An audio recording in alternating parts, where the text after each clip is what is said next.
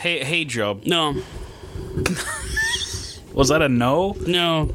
Oh. Now go ahead. What's up? I don't want to say anything now.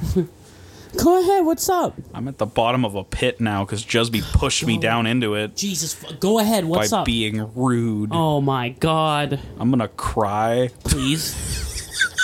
I'll record it. All right, so I've been watching Clone Wars, which I tried to get into. God, we were probably still watching Halloween at the time, and I kind of just fell off of watching it and forgot everything that I had seen. So I started it again, and the reason I even decided to watch Clone Wars is I liked Mandalorian, and there's a thing that happens at the end of that, without going into spoilers, that I was like, fuck's that? And I Wikipedia'd it, and I was like, oh. That seems to have a lot of lore behind that thing. I'm just going to watch all of Clone Wars and Rebels and then get caught up. Okay, for a brief second, I thought you just mispronounced Wikipedia, but no, I forgot there's actually a thing called Wikipedia. Wikipedia. Yeah. There's an entry for breasts on that.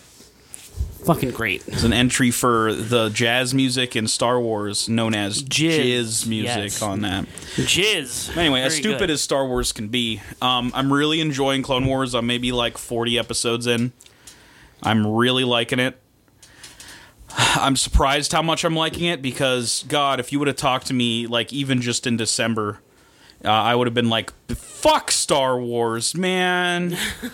I'm sick of that shit. But then The Mandalorian kind of like made me go like, all right, maybe it was just episode 9. It doesn't have to be every single aspect of this universe. There can be good things. And with my faith somewhat restored by Jon Favreau and Taika Waititi, I decided to give Clone Wars a shot because it seems like that lore and all that shit is actually maybe going to matter in the future with The Mandalorian. I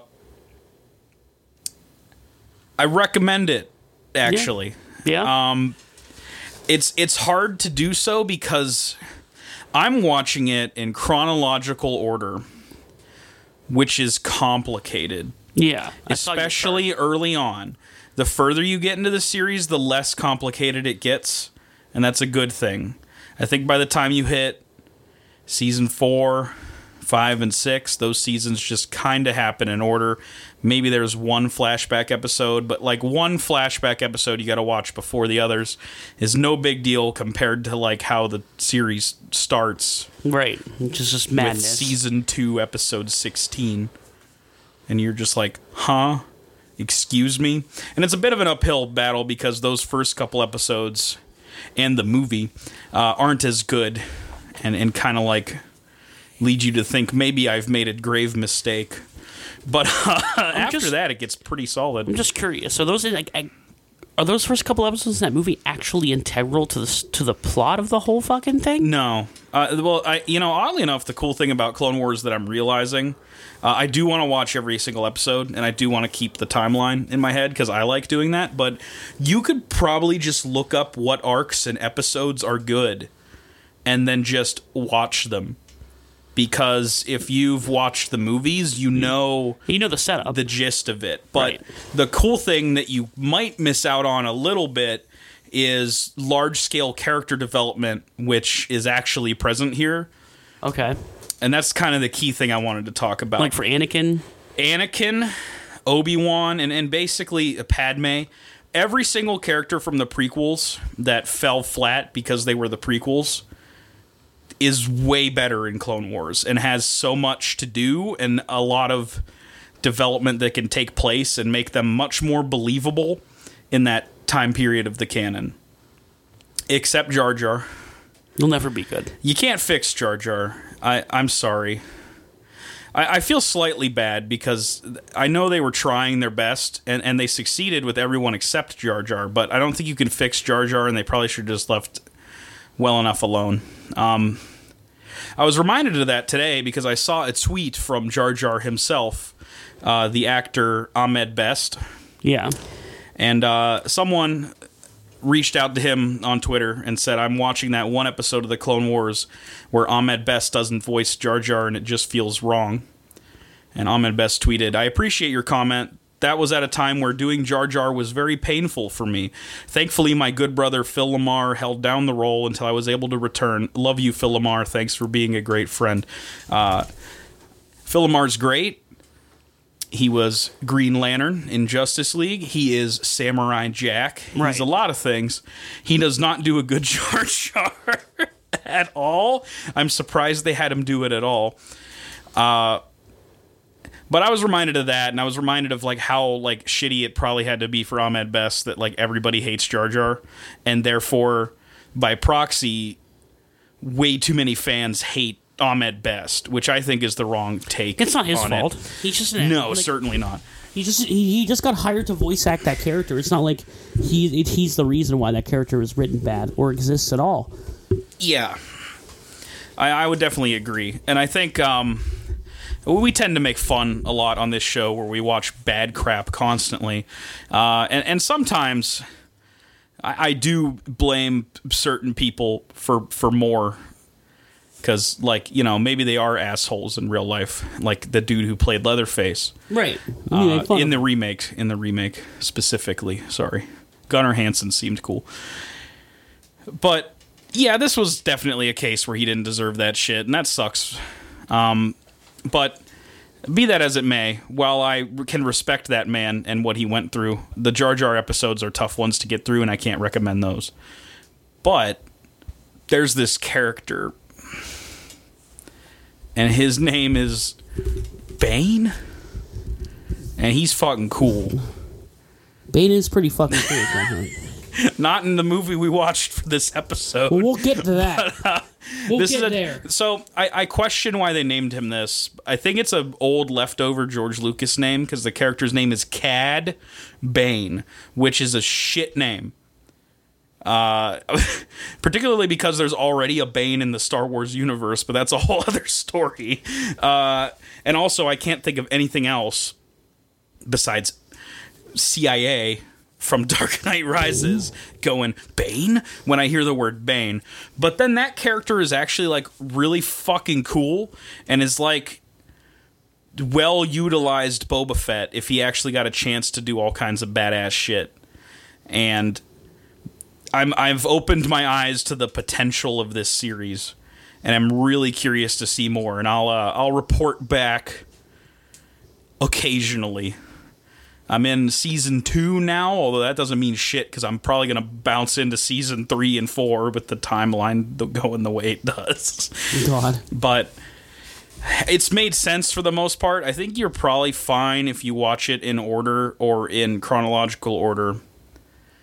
Because there's an announcer voice at the beginning of every episode, kind of like an opening crawl. It's their version of an opening crawl that tells you the backstory for the situation.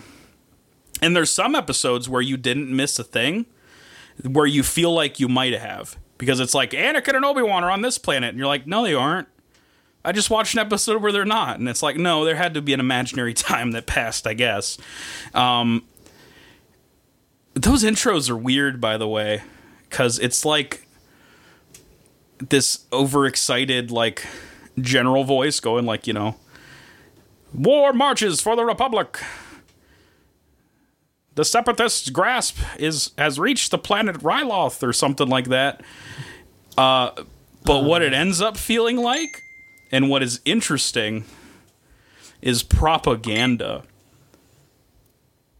Which so is neat. Maybe that was the intent. I think so. It took me a while to get that because it's becoming clearer to me the further I get into this that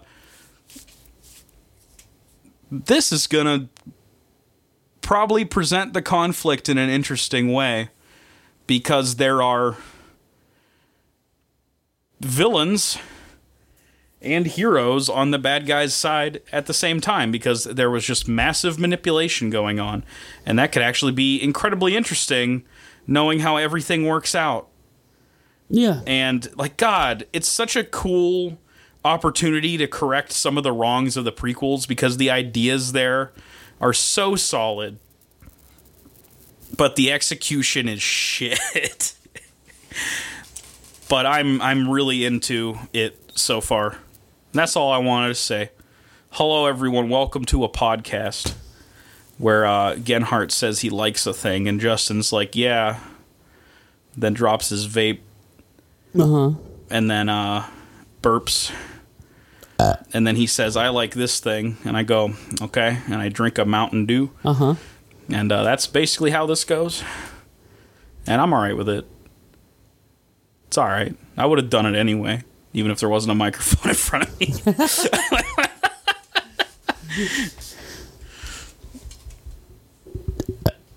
God damn it. I was making a joke, but then he's actually doing it. What's even making you burp, you piece of shit?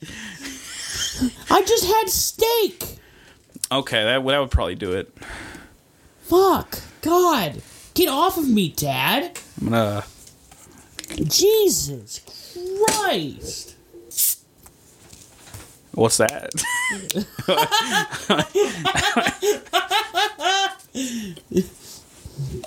Mountain Dew Junior, Mountain Dew the Third. Mountain Dew the Third. We discussed this already, actually, and I didn't bring it up, but I will. Fuck it. On a previous podcast, I joked that Diet Mountain Dew should be renamed Mountain Dew Junior. And if they made a Diet Mountain Dew, that should be Mountain Dew the Third. And I just said that as if that wasn't going to exist, but now it kind of does, because they made Mountain Dew Zero Sugar, which has less calories than Diet Mountain Dew, so it's kind of like Diet Mountain Dew. So Mountain Dew the Third exists now. Also has infinitely more caffeine. Yes. It's a solid drink. I appreciate it. Makes me stay awake while watching Batman and Robin. Hey. Batman Forever. Catwoman. Batman v Superman. Hey. Justice League. Am I forgetting any other bad ones we're going to watch? Batman v Superman. I said that one. Oh, I thought you just said Justice League. Suicide Squad. Oh, yeah, that's another one. Yeah.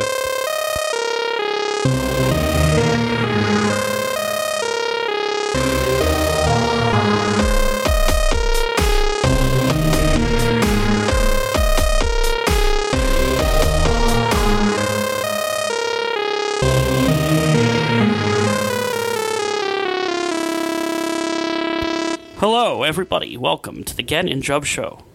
That's Gen. Hi. I'm Jub. That's Welcome to the show. Yep.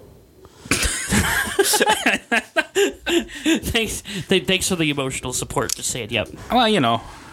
I appreciate it. It helps me get through the day. Welcome to episode 69 of our podcast. Nice. It's a very special episode because we're watching one of the most legendary films ever made. Batman and Robin. From 1997. A glorious piece of shit that transcends logic and space-time that I truly, actually cannot wait to talk about. Who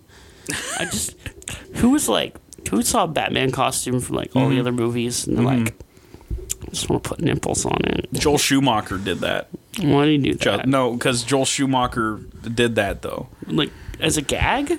Do you actually want to know why, or do you want to save it for later? Guess I should Because I know why. Yeah, I'm amazed he actually talked The about info why. is out there. That's amazing. He didn't think it was going to be that big of a deal. He didn't think people were going to notice that much. Dude, the costume's black, and the nipples are silver.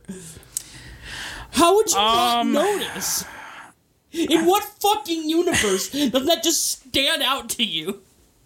It zooms in on the chest where the fucking nipples are. It does zoom in on the nipples and the butt, the molded butt. Oh, God. Of all three of our protagonists. Look, I'll just say what it was now, because you asked me. All right, go ahead. He wanted them to resemble, like, Greek anatomically correct statues, like, of, like, peak male physique forms. Do you know what I mean?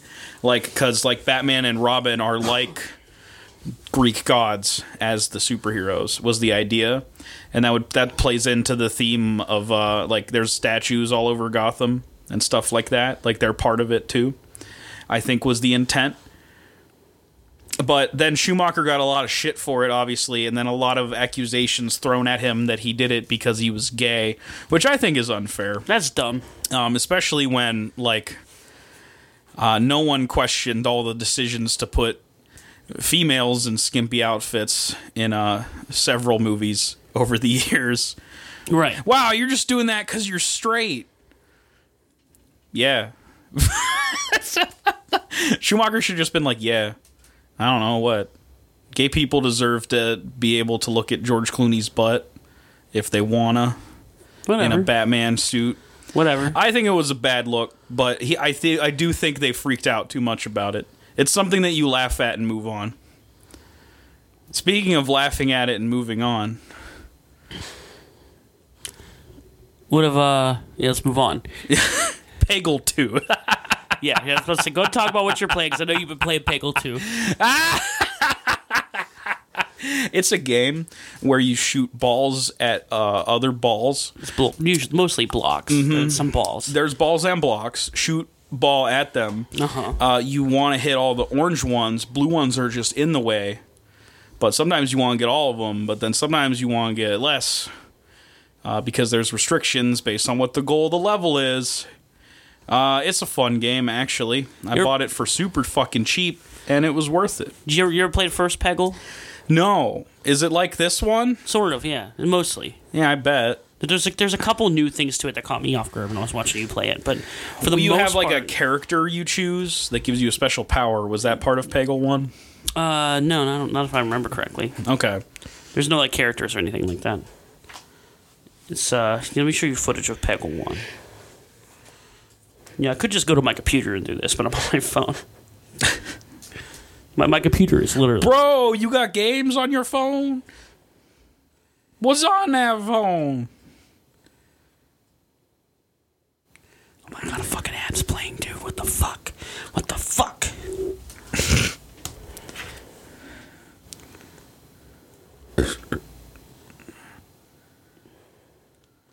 Here, buddy, see, look, it's almost quite literally the same thing. Here's Peggle 1.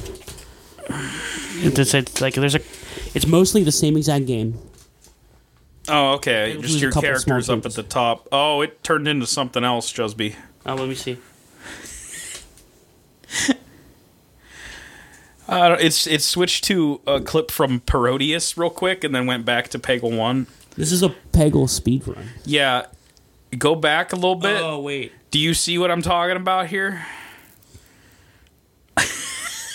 You found a weird video, buddy.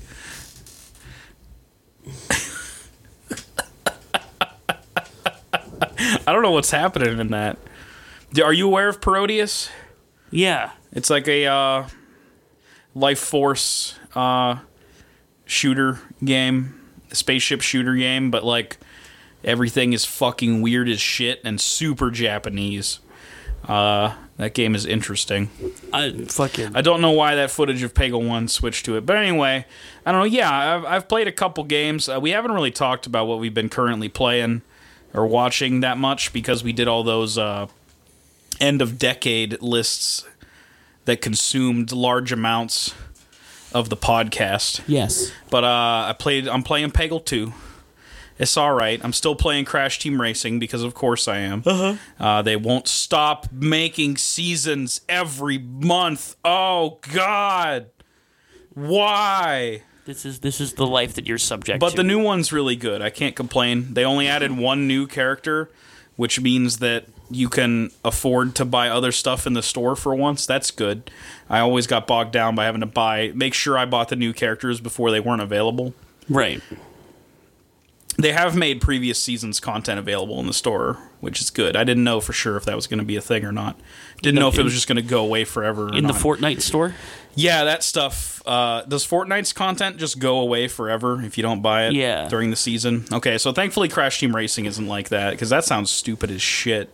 It goes on there's other items in the shop that just kind of go on a rotation too. Okay. So sometimes older stuff will pop up.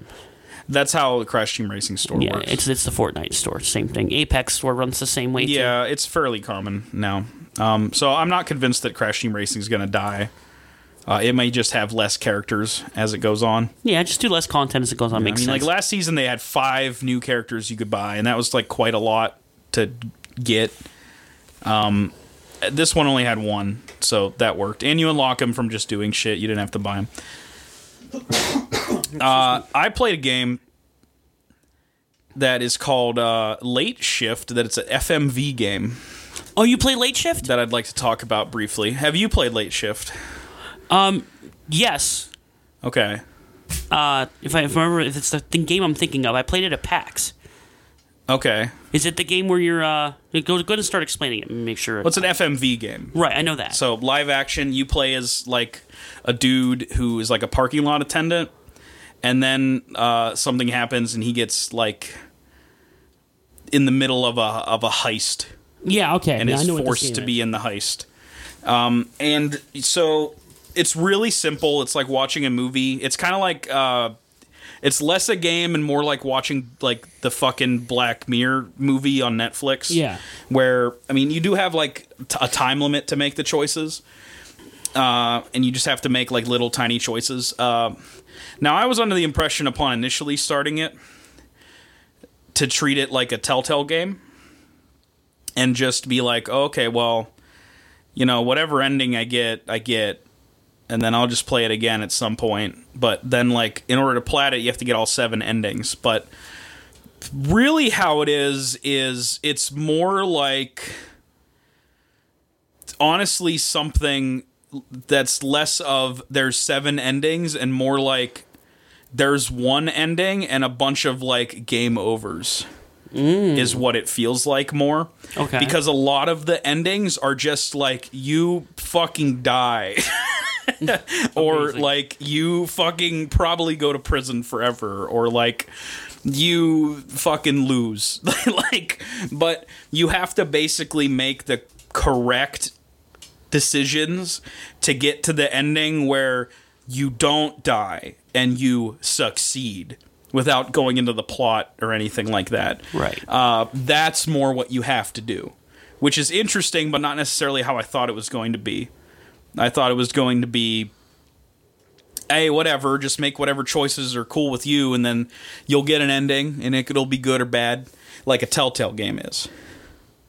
Although Telltale is even less than that, somewhat, because you'll just get a okay ending that they designed to be the ending no matter what in Telltale, a little bit. Yeah. This is totally not like that, and you shouldn't feel bad for getting a bad ending the first time you play, because you will. Like, you're gonna fail the thing at first.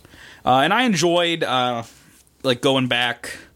At a certain point, I reached a point where, like, I looked it up, and I could have got 4 endings from this point where I was at, so I just kept reloading and replaying. Yeah. And just got all the endings real quick and got the plat. And that game is all right. It's not perfect. There's some wonky acting, and then there's some good acting. The wonky acting sticks out like a sore thumb. But what can you do? So I bought that in a pack with 2 other FMV games that I'm going to play soon. And Late Shift is the one that has critical acclaim. And the other 2, not so much. What are they? Might have heard of them. The Bunker is one of them. I think I know what that one is. And then there's one that's like, I forget, it's like, it's not the Imaginarium, but it's like some weird word like that, of Dr. Delirium or something like that. I have no idea what that one is. That one is supposedly like has like maybe not point and click elements, but it's more of like a puzzle game. Okay. Than a full FMV watching a movie experience, from what I understand. But it does rely on live action. That one sounds somewhat interesting because apparently it has a mechanic where you can ask people questions.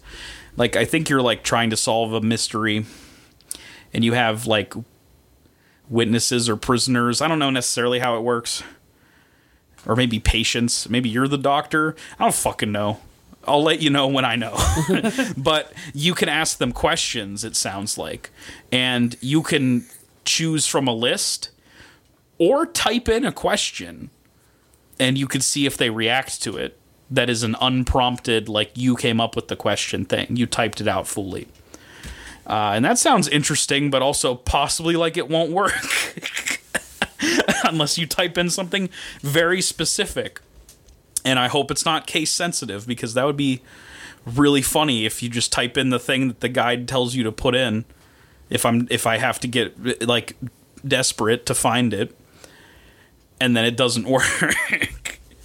So we'll see. I'm gonna play those games. I bought like some stuff around Christmas that I'm excited to get into, and I'm still doing Arkham Knight, which is good, but I'm playing it super slowly. Because I can only fine, take your time with it. Do Riddler stuff for so long after doing so much of it. Yeah, that just like in Arkham City. Like I got really burned out with it in Arkham City, so I've been doing it way slower in this one. Other than that, I watched a shitload of movies, but I can't necessarily talk about them with you because you haven't seen them. I watched Parasite. Yeah. And let me tell you, if I had watched Parasite before I did my movies list, be on there. Something getting kicked off. Something getting kicked off. Oh well. What can you do? What are you gonna do? You got nothing you gonna do. You can't. You're done. What have you been playing? Smash Brothers? Yeah, so new character. New Smash Brothers character came out the day before started recording this. This will be out like on Friday, but we're recording this on a Wednesday. Byleth dropped on Tuesday. And as soon as I could, started playing as them. And amongst this new patch too, a lot of big balance changes to Smash Brothers. A lot of really good things, and I think Byleth is interesting, and I'll talk more about them in a second. But I want to talk about some of this stuff. It might not be too big of a deal to some people who just play Smash Brothers for fun or whatever. But I think Nintendo did a really good job with a balance patch for once in this game, and I'm like really happy about it. And I think it's the most important part of this new patch. They spent a lot of time buffing a lot of the characters that needed it. Okay. Which is awesome. They still haven't buffed all the characters who need it, but there's also like 70 characters in this game. So I understand. I think it's just a fact of life that Smash Ultimate will be unbalanced. It's actually fairly balanced. As far as like, there's no like... But there's going to be an outlier. Yeah. There's no like one character that's too good. Is there one character that's too bad? Yes. Who's that? King K. Rool. Oh, fuck. He's terrible. Oh, that's sad. I liked how he played. And Little Mac, again, is still not that great. That's funny. But it's funny that it's still the case. Well, Little Mac has an issue with his overall design. Okay, Super Smash Bros. is a fighting platformer game. And then you put a character in it that can't platform. It's true. I still like Little Mac in that game. Little Mac's fun still. That's the thing. None of these characters aren't fun. And that's the thing I like about Smash. You can still win with any character in this game. It does not matter. I promise. You talk about tier lists and shit like that. And even as somebody who plays it competitively myself, it doesn't fucking matter. I play a low tier character in my tournaments, and I do better than a lot of people who play the best characters in the game. It doesn't matter. That goes that way with every fighting game. It's hard to... Sometimes you will run into a scenario in a game where a character is so bad they will never be able to do anything. Yeah. But that very rarely happens. If you have even a halfway competent developer making a fighting game, it's hard to fuck it up that bad. Where a character's practically unusable, you know? You can win with any character, and I think Smash Brothers exemplifies that even more. Because... It's something I always appreciated about it. Yeah. But anyway, they made major changes to Samus, which makes me happy. She can kill people now. Hey! Something she had a lot of trouble with doing before. Made it so her up throw kills people way easier, and her down smash kills people way easier, which is very needed. Her Zair, as we call it, which is when you grab while you're in the air. Okay. Samus has that grapple beam, and she uses to grab people. Yes. You do in the air, she just kind of shoots it forward. Okay. They made it so that actually does damage and knocks people back well. Huh. It's really cool. It's a really nice zoning tool. It doesn't just grab now. I mean, it does. It never grabbed in the air. Okay. When I say Zair, I mean you're in the air, and you're using that grab. It worked that way before. but it was like completely insignificant and didn't do anything. Really. Okay. It just did like 1% of damage and it didn't knock them back at all. Okay. Now this does like 5-6% damage and it knocks them back. Oh, that's good. Okay. So you can really use it to keep people the fuck away from you, which is what you want to do when you're Samus. I mean, big buffs to Link and Young Link. They extended the length of the grapple chain, the hook shot, for both of them, which is sick. That's really good. Helped them out a lot because the hook shot used to be like nothing in length. You couldn't do shit with it. And now you can grab people from a good distance. Cool. Which is cool for them. Big buffs to Zelda, a character that desperately needed it. One of the worst characters in the game before this patch. It's unfortunate. Terrible. Oh well, what you gonna do? Yeah, and it kind of goes on like that for a couple more characters. Ryu and Ken got some nasty shit. Okay. Where you can cancel. So there's a few moves in the game with Ryu and Ken that you could cancel into a special move. They did it with their down smash now. They're just like, you can do it with down smash now too. And the thing about down smash is you could cancel it very early. Huh. So I watched a guy do this combo on somebody where he came down with a down air. Where like he does that downward punch and he punched the shield. And then landed on the ground and immediately down smashed him. And as soon as the down smash connected with this dude's shield, he just did a Tatsu and broke the dude's shield. Flat out. Wow. Broke it. 3 moves. That's cool as fuck. It's pretty fucked up. That's cool. In a good way. I mean, it helped because those characters were bad too. So I think every character's bad. All true, of them. including Byleth. Yeah. I don't think Byleth's bad. Let's think about it in that terms. Everyone's in D tier, equal. Hell yeah, dude. Yeah. I should prefer a game where everybody's an A tier. That's what I want. No Everybody's S's, good. all A's. Yeah, I want That's everybody a cool to be idea. good. And that's really what you want. The reason why I'm going to keep this a little short now. The reason why I like this patch so much is that it buffed a lot of characters, and with very, very few nerfs. Okay. Which is what you want to see. You'll see a lot of companies get like way too nerf happy with the stuff that's good in the game, and it takes a lot of the fun away from like how the character's played, and you can't do that. That shit sucks. Instead, what you should be doing is raising the other characters up. Make them match it. Make the game crazy. Go all out on it. Make everybody strong. It's more fun that way. It always feels worse when a nerf happens than a buff. Right. Buffs are fine. You can fun. buff all day. It's fine. It's fun. Nerfs fuck over somebody somewhere. Right. No matter what. I mean, sometimes it's unavoidable. Well, sometimes the character's too good and you just have to nerf them. Did they nerf Hero? No. They haven't? They don't need to. Sick. Everybody was so fucking certain that they were going to do that. It's they funny. didn't need to. Yeah, you know how many significant turn results Hero's gotten? Well, I guess it's none, if you're saying it like that. Yeah. No. Yeah, it's none. Because Hero is a luck character and a very slow character in a game where everybody's fast and does not have to rely on luck. So how's the new character, Dante? Speaking of slow, now we can get into this. Dante from the Devil May Cry series is excellent. They put all his weapons in. Oh man, what a parallel universe! Wow. He can, if he gets over 120%, he goes Devil Trigger. It's really cool. He has 9 different movesets. It's fucking crazy, switch man. Styles. Oh man. You just press the neutral B button. You just switch his styles. Nah, but for real, how is Byleth? Byleth is really interesting. I would say this is the Fire Emblem character in the game that most like exemplifies Fire Emblem and like shows off what it really is. In that you can use all the weapons, and the other 2 MCs from Fire Emblem that were brought in this game do not do that. It's dumb. Chrom and Chrom's it's Corrin.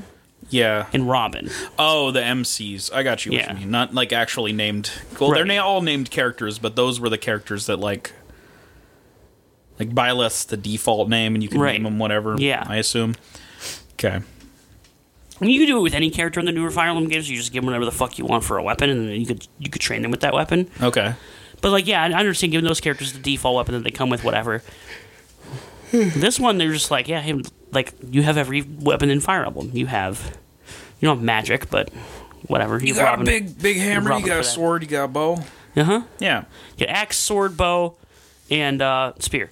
I do gotta say, with the MC characters, I appreciate that they let you have male and female variants of the character. Yeah. That's the best idea they've had for those. Mm-hmm. They're fantastic. I'm glad they do that. Yeah, for sure. Different voice actors, both sound good. It's great. Yeah. They look good, too. Byleth is really strong. They can kill you incredibly early with the right moves, like back air or forward smash. Very, very strong moves. Forward smash is a spear. Like, they lunge the spear, like, forward, and it's a really, really good range on it. It can kill somebody at, like, 70% at the ledge if you hit the tip. Okay. Which is nuts. Dang. Most characters can't do that to anybody, even with a good smash. Can't do that. Byleth can just do that. A bunch of other really strong moves, too. The up B, recovery tool, good old, they whip upwards, and if you hit the ledge, you connect with it, and you can go back up on the ledge. Or you whip somebody else with that thing, and it pulls you up towards them, and then they kick down at the opponent that they grapple with it. You do this to them while they're in the air, on the ground, whatever, right? If they're underneath 50%, it kind of kicks them to the side, and you can follow up with another move on them.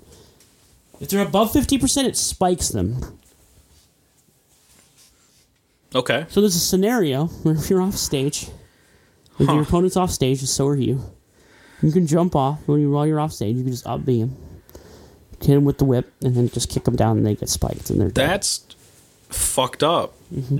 It's hard to hit him with that, but I would assume you use air dodge, but it's so cool. It's a good combo. It's a good combo starter when they're at low percent. You hit somebody with it, and then you can like do that and follow it immediately up into a side beat, which is when they like swing that axe like in this big circular motion, and that does like 30% right there, just easy 2 moves.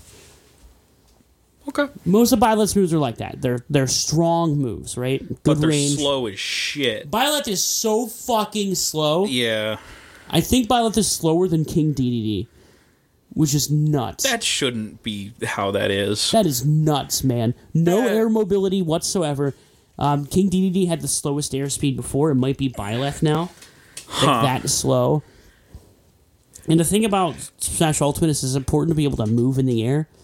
But DDD has the advantage of having multiple jumps that lets him kind of get around better in the air. Lets him kind of get around a little better in the air, and Byleth does not have that. Carrying all them weapons, it's heavy. Yeah, heavy as fuck, I guess. Bunch of really slow, good zoning moves, but and really good up air. One of the best up airs in the entire fucking game, probably. But it's hard to follow somebody in the air when you are much slower than them. All right. Well, here, let me ask you this. Uh-huh. Out of the 5 characters they did. Yes. For Season 1. Uh-huh. What's the best one to the worst one for you? For me personally, or like in like a competitive scope? I guess for you personally. I care more about that. Okay. I'm pretty sure for competitive scope, Joker is number 1 out of those. Yeah. He won a tournament, right? And the guy, there's one guy who plays Joker really well. His name's MK Leo. Yes. And he wins like every tournament. He's like the Zero of this game. You know, Zero was in Smash 4 where he was like winning literally every tournament. Right. Leo is doing that right now. Okay. You know, he just lost the most recent tournament to Mars, who plays Zero Suit Samus. Oh, that was okay. Cool. That's really cool. I like Zero Suit Samus a lot. She's really good. It's an interesting moveset. Mm-hmm. But anyway, yeah, let me think. So, who would I put at the top? Terry, for sure. Okay. Yeah, Terry's for the top of that. Terry's easy. That's my personal favorite character of the whole. That's the one I play. Like I play Terry a lot. Yeah. So true to how the fighting game is. The presentation's perfect. He's so much fun. I had the most fun I've probably ever had with this game, besides maybe on a launch day going around unlocking all the characters, which was so much fun. Yeah. Me and my friends just sitting down and all playing like Terry mirrors against each other. And both of us are playing Terry on like the King of Fighters stage. And it's so fucking hype. like the shit you end up landing on each other, like fucking trying to squeeze in a Buster Wolf on somebody. So much fun. Absolutely loved it. Number 2, probably Banjo. Sick. Good decision. Good. Fucking love Banjo. It's amazing how true to everything he is. Sakurai puts so much care. In Sakurai and the team, in every single one. Like, yeah, if you were a fan of that franchise that Smash crossed over with, they did a perfect job. Yeah, with all of these characters. And I really hope that continues, and I think it will. Smash Brothers is now like basically a celebration of gaming, and this team will make sure that every single new character that comes out will be perfect. And they haven't let us down yet, and I don't think they ever will. Banjo's presentation's incredible. He's so much fun to play as. And hearing the dumb noises as he jumps and shit's great. Good. I love it. Good shit. Number 3, probably Joker then. Love Persona 5, great game. Joker's fun. A little too, like, the fast and light type for me. Just you personally, yeah. Mm-hmm. Okay. So then you got Hero and Byleth. Yeah. Hero 4, Byleth 5. Okay. So this is the worst out of the 5. I think so, personally. At least for me. I still like Byleth. I like every character in Smash Ultimate. There's not one character that I don't like playing as. Okay. I will play as any character in the fucking roster. Even Lucario, who is probably the closest to me not liking to play because I just don't understand it. I'll still do it. That's fair. I don't play as Lucario often. I don't know. I could probably play as anyone. Like, I don't even know how to play as Daisy. But Daisy's the character who, while I was going through the classic modes, is everybody. Mm-hmm. Which I still haven't finished. I have to go back and do that. And I haven't done it as some of the DLC characters. The DLC character classic modes are fun. I somehow 9.0'd classic mode as Daisy and like was not prepared for that to be the case. That's amazing. I was just kind of like, what? Because I was thought that was going to be impossible, but I was somehow able to beat Master Hand and Crazy Hand as Daisy without ever having much experience playing Daisy. Daisy's fucking I knew awesome. how Peach worked in general. I didn't know the differences that Daisy brought to it. None.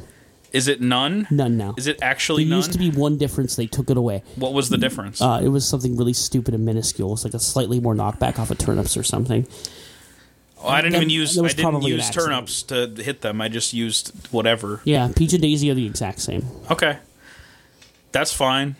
Just personal preference. Yeah, which one like seeing more. Doesn't matter. Yeah. I would be totally okay with them doing more echoes. Yeah. As long as they're separate from the 6. Like, I feel like that'd be cool. Make them cheap. Yeah, dude. I mean, like, they're almost doing it anyway. With these fucking Mii costumes that are better than a Mii costume. Yeah. Where they look more like the character. I didn't get to talk about that a little yet. Sure, dude. Damn. Cuphead? Yeah. Cuphead, though. 75 cents, dude. This is some fucking value, I think. I think the Mii costumes are actually really good value. At 75 cents, you get a skin that makes it look like this character of your choice. And they're really well made. They're, like, really well made. Well, some of them better than others. Because, like, if you buy the Altair one, you're still going to have your dumb Mii's face. It's not going to look like Altair. Well, you could make it look like Altair. You could try, I guess. But it's still going to look like a Mii version of Altair. Right. But, like, Cuphead and Sans look like Cuphead and Sans. Yeah, it's fantastic. Which is the crazy part. Mega Man X one's really good, too. The new one. So they're 75 cents a piece. Yeah. Like, they're super cheap. The Cuphead one's insane value because you get the Cuphead costume, which is amazing. Looks great. And then you get the fucking Floral Fury song. Yeah, that's the big part. That you I went same with Sans coming with the Megalovania. Yeah. I went to go play with my friend online last night and I bought Cuphead and I just put on I was waiting for him in the lobby and just put on Floral Fury and I was like, this is great. I'm playing a Smash Brothers listening to Cuphead song. Cuphead has such a good soundtrack. Oh, it's fucking great. It's incredible. When's that DLC come out? This year? Yeah. Okay. Sometime this year, though no date has been given Curious yet. what they're going to add. I'm also curious what that team does next. Because clearly they know how to make a game like this, but they can do it with a different art style as well. Absolutely. And I'm really curious what they choose next. They don't have to stick to... I mean, like, chances are they'll probably make a Cuphead too, because, like, it was so fucking successful. Yeah. But I am. I'd be curious to see if they could just do something completely different. I wouldn't be surprised if they did. Yeah. I want them to make a Metroidvania game. What if Cuphead 2 is a Metroidvania game? I would lose it. That would be amazing. There's no way they'd be able to build that big of a world. Gotta go through all the floors of hell. They wouldn't be able to build a world in that style. You know how long it took them just to make that level-based game in that style? That's true, but, I mean, there are run-and-gun levels, so it'd just be like if the game was all run-and-gun levels. Oh, no, nope. And then there's boss rooms that do the bosses. I don't want It's like if you took all the maps in Cuphead and, like, mushed them together. Yeah. Do you know what I mean? Now I'm thinking about it, I don't want that game. The run-and-guns are the worst part of Cuphead. Well, you know. The bosses are the best part of Cuphead. Well, yeah, that's what they wanted to do anyway. But if you changed it from the ground up, it could maybe work. Maybe. I don't know. I just want to see a whole game in that art style that's like big and expansive. Be cool. But I don't want to wish that on them either. Oh, God.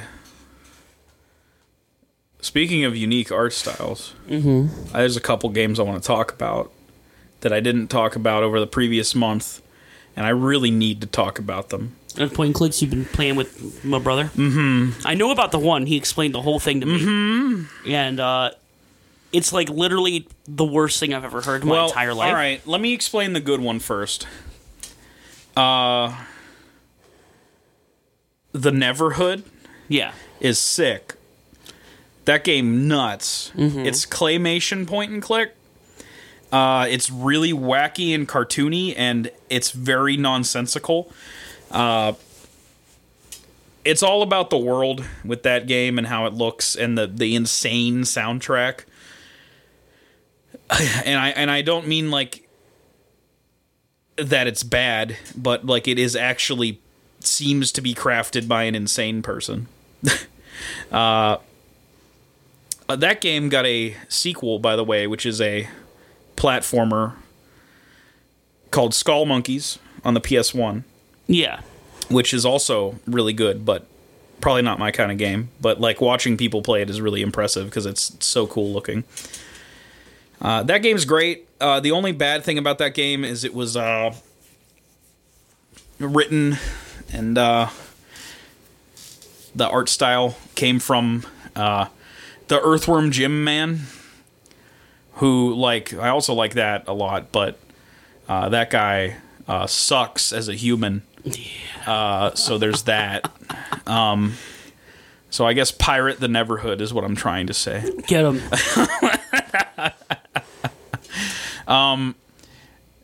What can you do? Anyway, so the other game is the worst point and click ever made, and quite possibly one of the worst games in general ever made. And that's Hopkins FBI. Yep. This is honestly almost incredible with how terrible it was. Yeah. Like, my fucking God. Especially, it's even worse in a modern context. And that game was bad when it came out. Yeah, it's aged incredibly poorly because it has wanton violence and murder against women in particular in that game. Basically the entire time. I'm trying to see if I could find this thingy that Josh found it out from. Well, maybe if I just type in Hopkins FBI. Give me 1 second. Yeah, okay, so Josh was following this series on PCGamer.com called Crapshoot by Richard Cobbett. And they were rerunning it. It's a column he did from 2010 to 2014 where he would kind of just like talk about a random obscure game, which Hopkins FBI totally is. But he fucking hates that game so much, and it's easy to tell why from playing it.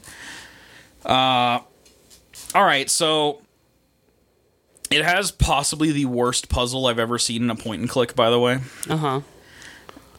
Josh was describing one that's in Gabriel Knight that's pretty bad, but this one is like insultingly terrible, and all the violence against women in it is appalling and so terrible it's hilarious, honestly. But anyway, So there's a point in the game where you're looking for clues to your kidnapped girlfriend's whereabouts, and you keep finding bodies of dead naked women in strange places around the city. Of course. So to find this one, you have to go to the museum, and you have to get ingredients to make a Molotov cocktail.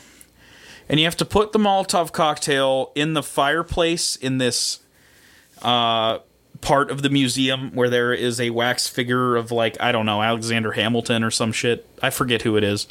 And the reason you're putting the Molotov cocktail in the fireplace is to melt the wax statue in this museum. And the wax statue melts and reveals that there's a dead naked woman inside the wax statue. Jesus Christ. There's a lot of steps to go to get to that logic, but none of them make sense. Why would you not just try to make a normal fire? Why would you go to the lengths to make a Molotov cocktail? Why would you think to melt that wax figure at all? Why would... There's no way to know that that's how you progress except by looking it up, is what I'm trying to say. Yeah, dude, there's no way. This happens all the time with... Even, like... Yeah, even good point and clicks. Yeah. I Like, agree. This is a bad trope in the genre. But this one is so bad that... And then the payoff is just seeing another dead naked woman. So you got that going for you. So that sucks. Anyway, another really bizarre thing about this game is part of the plot involves your character dying. Like, for the most part, it's attempting to be a gritty, kind of like, I guess, parody of comics and comic books. The art style suggests as much to me. But yeah, it's very cartoony. It's really an insulting one. So there's this part where you fucking die and you go to heaven. It's purgatory. Yeah, but like, okay, so... And you talk to the guy and he's like, hey, wait over there. But then you just like, fucking fuck around and solve a puzzle, which involves going into the unisex bathroom where there's naked women, by the way. Yeah, of course. And you dress up like a woman and trick the guard into going to get a drink with you. And he's like, I'll meet you there. And then he just leaves. And then you could just go past where he was guarding and get in this weird teleporter to go back to Earth. And it's at this point that the game just continues as if that didn't happen. Because Hopkins doesn't talk about it to anyone. You just get to the point where you go to your girlfriend's house for your date and find that she's not there. And to top it all off, once you do find your girlfriend, you go to the shooting range and you have to shoot at a target, and then the target bleeds, and then the target comes into you so you can see what you hit, and it's your fucking girlfriend. And you shot her dead behind the target because the bad guys put her there. So then, do you know what you do later in the game? You go to heaven again and bring her back from life because you just can. What the fuck? Yeah. That game is so insultingly terrible that it defies belief that it exists. And everyone who made it, everyone who was involved, should be massively ashamed that they contributed to the fucking fecal waste of a game that is. But anyway, some bad things, I think, are worth talking about and are fun. Now, unless you have anything else you want to talk about, I'm good, dude. You think you are? Yeah. I think we should get into Batman and Robin. Is it time? Same bat time, same bat channel. Oh, sweet Jesus.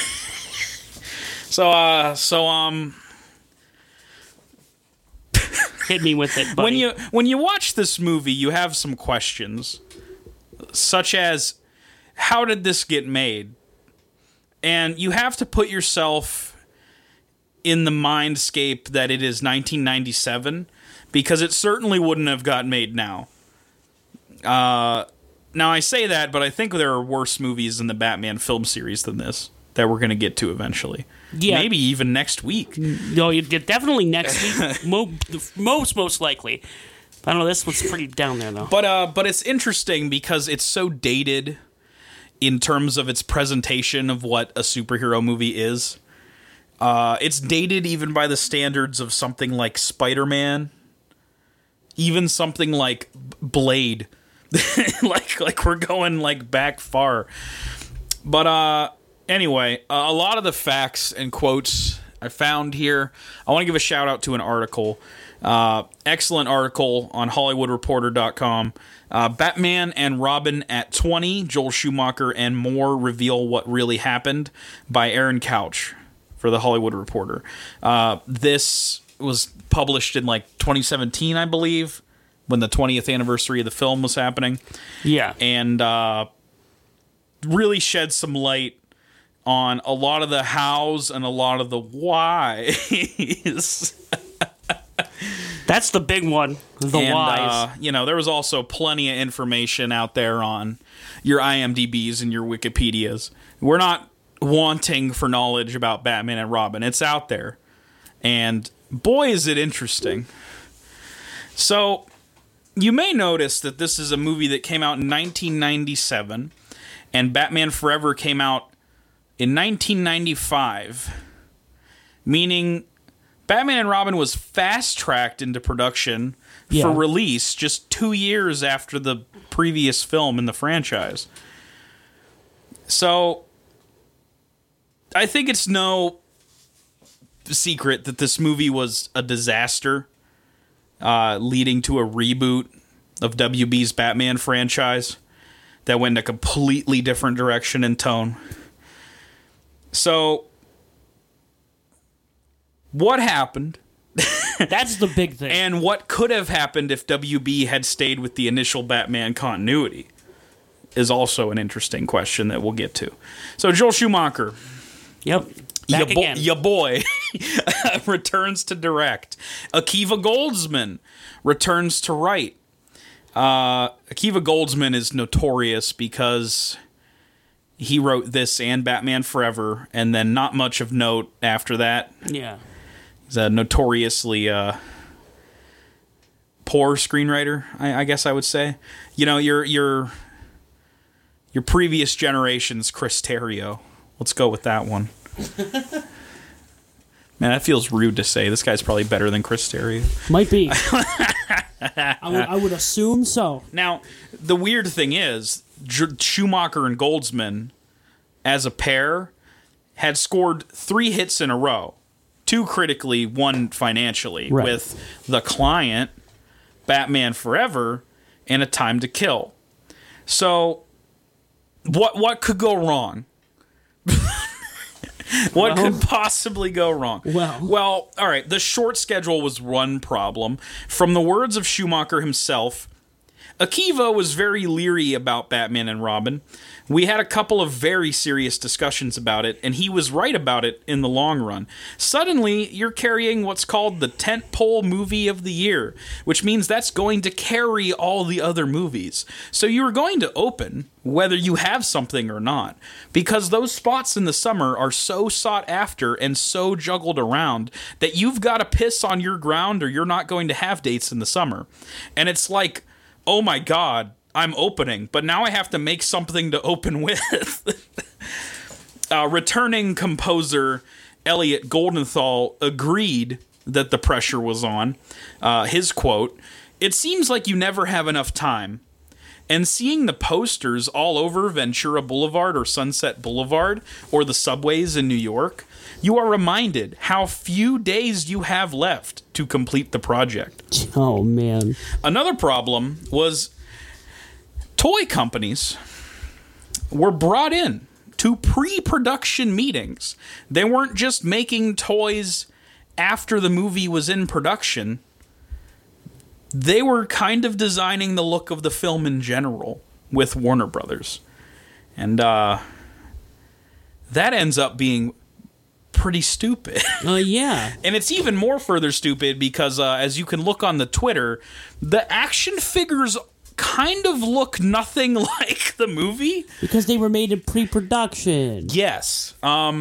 Probably before people were cast, which is really interesting. Because out of the 4 main toys, or I guess 5 if you count Bane, Robin looks somewhat like Chris O'Donnell because they knew he was going to be Robin. But everyone else looks off. Speaking of which, recasting is a problem. Yeah. Yet again. Val Kilmer had already agreed to star in The Saint and was not willing to leave that role to accommodate Batman and Robin's tight schedule because he would have had to leave an already established movie he was agreeing to be in. Right. So I think possibly because he didn't even like working on Batman Forever anyway, he decided not to return. Schumacher, who had issues working with Kilmer on Batman Forever, said the following, quote, "He sort of quit, and we sort of fired him." And so, George Clooney, currently popular due to his role on ER, is cast. The shooting schedule accommodated Clooney, working around his schedule for ER. Clooney later admitted to portraying Batman as subtly gay in the film. Amazing. Saying, quote, "Joel Schumacher told me Batman was gay." What? Now, that's amazing. Briefly, I don't give a shit one way or the other. Batman could be gay. Yeah, why not? I don't think he is because they have such a big portion of his character devoted to female characters like Catwoman, Vicky Vale. There's Silver St. Cloud. Unfortunately, Batgirl. There's so many different interpretations of it, and not a one of them have been gay, but I don't have a problem with it. I'd have been fine with it. And it's kind of funny watching the movie because you have this subplot of Bruce ducking his current fiance out of getting married because he stammers, and the way you're supposed to go about it is he doesn't want to commit because he's Batman. But I guess how Clooney portrayed it is a little different. He doesn't want to commit because he doesn't want to date a woman. Amazing. So anyway. That's great. The hastily assembled script drew heavy inspiration from Batman the Animated Series, mainly in its use of Mr. Freeze as the main villain. Now, Mr. Freeze first appeared in 1959 as a character called Mr. Zero, but it was the animated series and Paul Dini and Bruce Timm that truly created the character as we know him today, because you didn't have those elements of him being a tortured scientist seeking a cure for his frozen wife. This more sympathetic version of the character was introduced in the episode Heart of Ice, which is an amazing, great. All-time episode of Batman the Animated Series. Yep. Won an Emmy for outstanding writing in an animated program. Deserves it. It's still one of the best. So that's cool. Depending on who you cast. Yeah. So it's been suggested that the original choice for the role of Mr. Freeze was Patrick Stewart, which I think would have fucking fit so well. That would have been interesting. Wow. Okay. Depending on how they wrote it. Yeah. But Schumacher has denied this and said that they were always going to go with Arnold once they set that plan into place.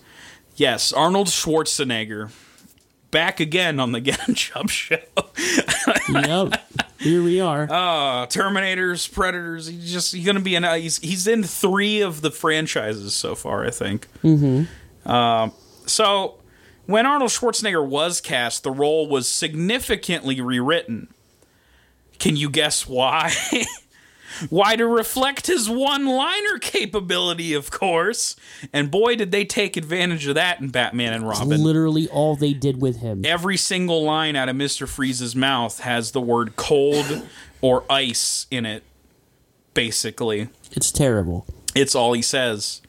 It's also hilarious, but also terrible. It's so goddamn funny. You can look up compilations of every single ice pun he says, and it's like 10 minutes long. It's so much. So why Schwarzenegger? Schumacher has stated he wanted Mr. Freeze to appear, quote, big and strong, like he was chiseled out of a glacier, which isn't typically how Mr. Freeze is portrayed. He's a scientist. Yes. He's usually portrayed like a nerd. Yeah, they have a throwaway line in this where they're watching footage of him before he turns into Mr. Freeze. Yeah. And they mentioned that he was a fucking, like, Olympic winning decathlete and scientist. Like, okay, you can try to excuse the fact that you cast Arnold Schwarzenegger, but, like, come on. Could just do a throwaway comment like, damn, he's built. Yeah, that's all you gotta do. It doesn't matter. You're already being like a meme anyway. Right. This movie is trying to intentionally be funny in many parts, but honestly, the moments that are more funny are the ones that are not intended to be funny. Yep. There's so many. So Schwarzenegger receives top billing, $25 million for this role. Damn. That's a check. Which is interesting. I feel like it's one of the only Batman movies I could think of where the person playing Batman isn't the top billed person. That's also the case with Batman 89 with Jack Nicholson. Right. Which, that also makes sense, I suppose. It makes less sense here, but I guess, honestly, he probably has equal screen time to Clooney. Almost. It's really close. He has a lot to do. And quip about. So, the character's bald, but Schwarzenegger refused to shave his head. And decided to simply wear a bald cap instead. Now, he did have to have makeup applied for 6 hours. And this is kind of fucking weird. For some reason, they had it designed so that he has an LED in his mouth that emits blue light.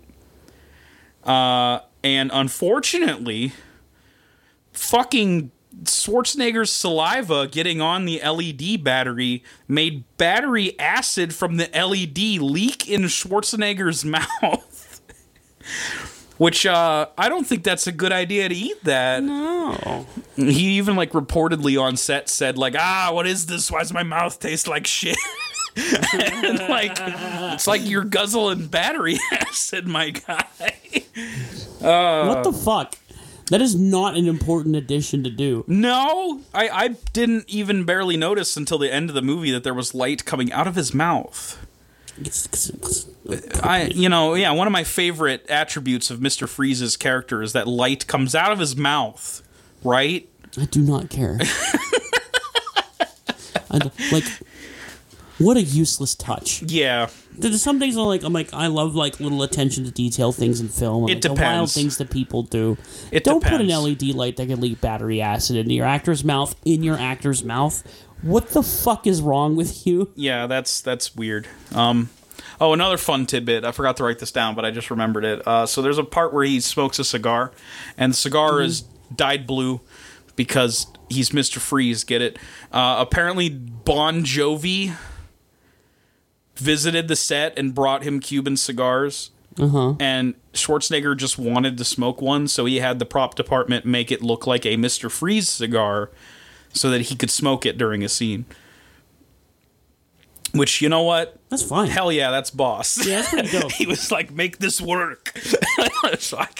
But, like, it works for the scene, honestly. Yeah, it's fine. He's in the middle of his, like, gang's lair, and he's, like, the big boss of all of them. Yeah, he's hanging out, having a smoke. Mm-hmm. Yeah, that's pretty cool. Now, but what Batman film would be satisfied with just one villain?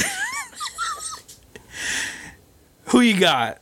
Uma Thurman, fresh off the success of such hit films as Pulp Fiction, is out here playing Poison Ivy, the co-lead villain. In what might be her worst role. It's definitely her worst role. Yeah, She is fucking awful in this movie. It's probably the worst. It might be the worst part in this whole movie. It's really hard for me to say. But you also got bit part villains. Robert Swenson as Bane. Yeah, one of Batman's greatest villains is relegated to a mere one-note monster here. How weird. It's the worst, probably the worst. Out of all the terrible things in this movie, that might be the most egregious to me. Bane's one of my favorite characters in Bane's Batman great. in general. Yeah. Yeah. Now, this was early. Like, I believe they had just did Nightfall in the comics. Yeah. So Bane wasn't like they only probably put him in this movie because he was immensely popular at the time. Right. And that sway led to them putting him in the movie because it would sell shit. Of course. Yeah, of course. But, you know, as it stands, Bane's actually a fairly intelligent, interesting character. He's brains and brawn, not just brawn. But here he's just literally like a Hulk. Yeah, he just gets relegated to like a giant shit monster that screams a lot and just like... He says words, like, kind of. He is like the Hulk. He does the like, toddler thing, yeah. Yeah. Bomb! It's way worse than the Hulk. The Hulk you would have approached him in this era, maybe. Maybe. John Glover as mad scientist and creator of the venom toxin, Jason Woodrow. Another interesting overacted performance. Yeah. And Vivica A. Fox as Mr. Freeze's female thug who disappears after her single scene. Did you even remember she was in the movie? No, I didn't. Yeah, right? Her name was Miss B. Haven. Wait, really? Yes. Really? What the fuck? It's only in the credits of the film, I'm pretty sure. Why? Why'd you do that? And I'll bring this one up very briefly. Coolio has a cameo appearance as a character taking bets during the motorcycle race scene. But he would have possibly been in line to play Scarecrow in the sequel. I don't know if they would have had him be this character, or if there was going to be any continuity at all. Judging from the previous 3 films, no, there would have been none. Batman falls in love with Vicky Vale. Batman falls in love with Selena Kyle. Batman falls in love with Chase Meridian. Alfred, I've never been in love before. What do I do? The fucking continuity is non-existent. If it weren't for Alfred and Commissioner Gordon played as the same characters, played by the same actors, sorry, there would be nothing at all holding these together. By the way, the actor who played Bane was a professional wrestler, Robert Swenson, and he unfortunately passed away soon after the release of this film. Schumacher said this about him: I think he had the biggest biceps on record at that time. He was a sweet guy with a young family. He was a dream to work with, and I think we were all crushed by that. No. So that's sad. It would have been cool if he would have got to be Cool Bane. Yeah. But, you know, oh well. So other new characters. Obviously, Chris O'Donnell's back and the other people. But Alicia Silverstone joins the cast as Barbara Wilson / Batgirl. You may notice I didn't say Barbara Gordon. Yeah, they changed it. Because they changed this shit so that she is, you know, instead of being the daughter of Commissioner Gordon, she's Alfred's adopted niece. I don't know if that's how adoption works, but all right. She calls him Uncle Alfred. But it's not her uncle. No.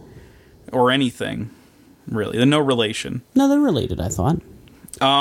You sure about that? No, because they had that throwaway scene where she said, my parents died, and then Alfred's been paying for my stuff. Like, maybe I guess they could be related. No, but I on thought that. like his sister. No, because it was his sister, right? He has like that. Oh picture yeah, he of her was sitting on talking his- about that. You're right. Yeah. It was his sister's kid.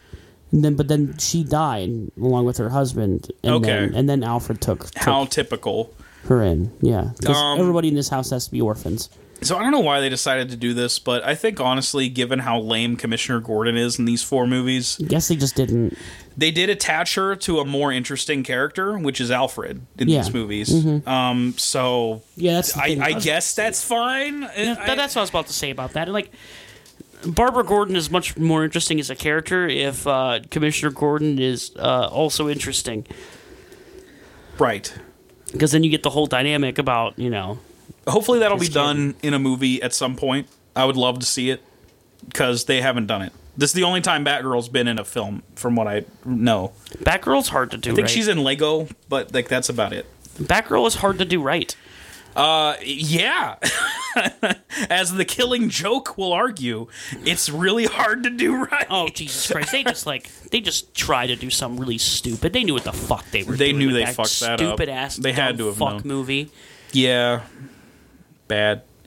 We will not be watching that as part of this. It wasn't a wide I don't theatrical count release. it as a movie that came out in theaters because it came out in theaters for like a day for one showing and then was released on DVD the same day. Yeah. So I don't really, if I was to count that, I'd have to count a couple other ones they did that for, and I don't want to bog this list down. It's already 17 movies. Right. I did expand it to have spin-offs, but I think that that'll have a lot of potential in talking about stuff we would have ignored otherwise. Like Joker and, unfortunately, Suicide Squad. But I think it's interesting to talk about those. Yeah. Maybe not necessarily interesting to talk about, I don't know, the fucking Justice League Dark animated movie, stuff like that. Or like the Killing Joke movie, which is that terrible first I'll give part. you my and then review. just The Killing Joke. first half hour is bad. The rest of it, I probably would have just been rather reading The Killing Joke because that's literally all it is, the same except thing, it looks yeah. worse. Right. Like, they chose this weird art style that doesn't look right, and it's kind of animated poorly. Very weird choice. And then that first half hour is a waste. So anyway, fuck all that. We talked a bit about the nipples. We did. The new suits for Batman and Robin feature prominent nipples and cod pieces, and the movie wastes no time in showing them off immediately. Literally, the very beginning of the film. So this ended up being one of the biggest talking points about the film. The thing that everyone dunks on it for. The bat nipples. Everyone makes fun of it for this. Most common criticism. So much. Because it's the first thing that pops out to you. Literally. Yeah, it literally puts it right in your face. So Schumacher was taken aback by the negative reaction. Here's his quote. I had no idea that putting nipples on the bat suit and Robin suit were going to spark international headlines. The bodies of the suits come from ancient Greek statues which display perfect bodies. They are anatomically correct, as I said earlier. That was the plan. Now, Chris O'Donnell on the costumes, quote, it wasn't so much the nipples that bothered me. It was the cod piece. The press obviously played it up and made it a big deal, especially with Joel directing. I didn't think twice about the controversy, but going back and looking and seeing some of the pictures, it was very unusual. So, filming went well and finished ahead of schedule, but things seemed a little off to some of the actors.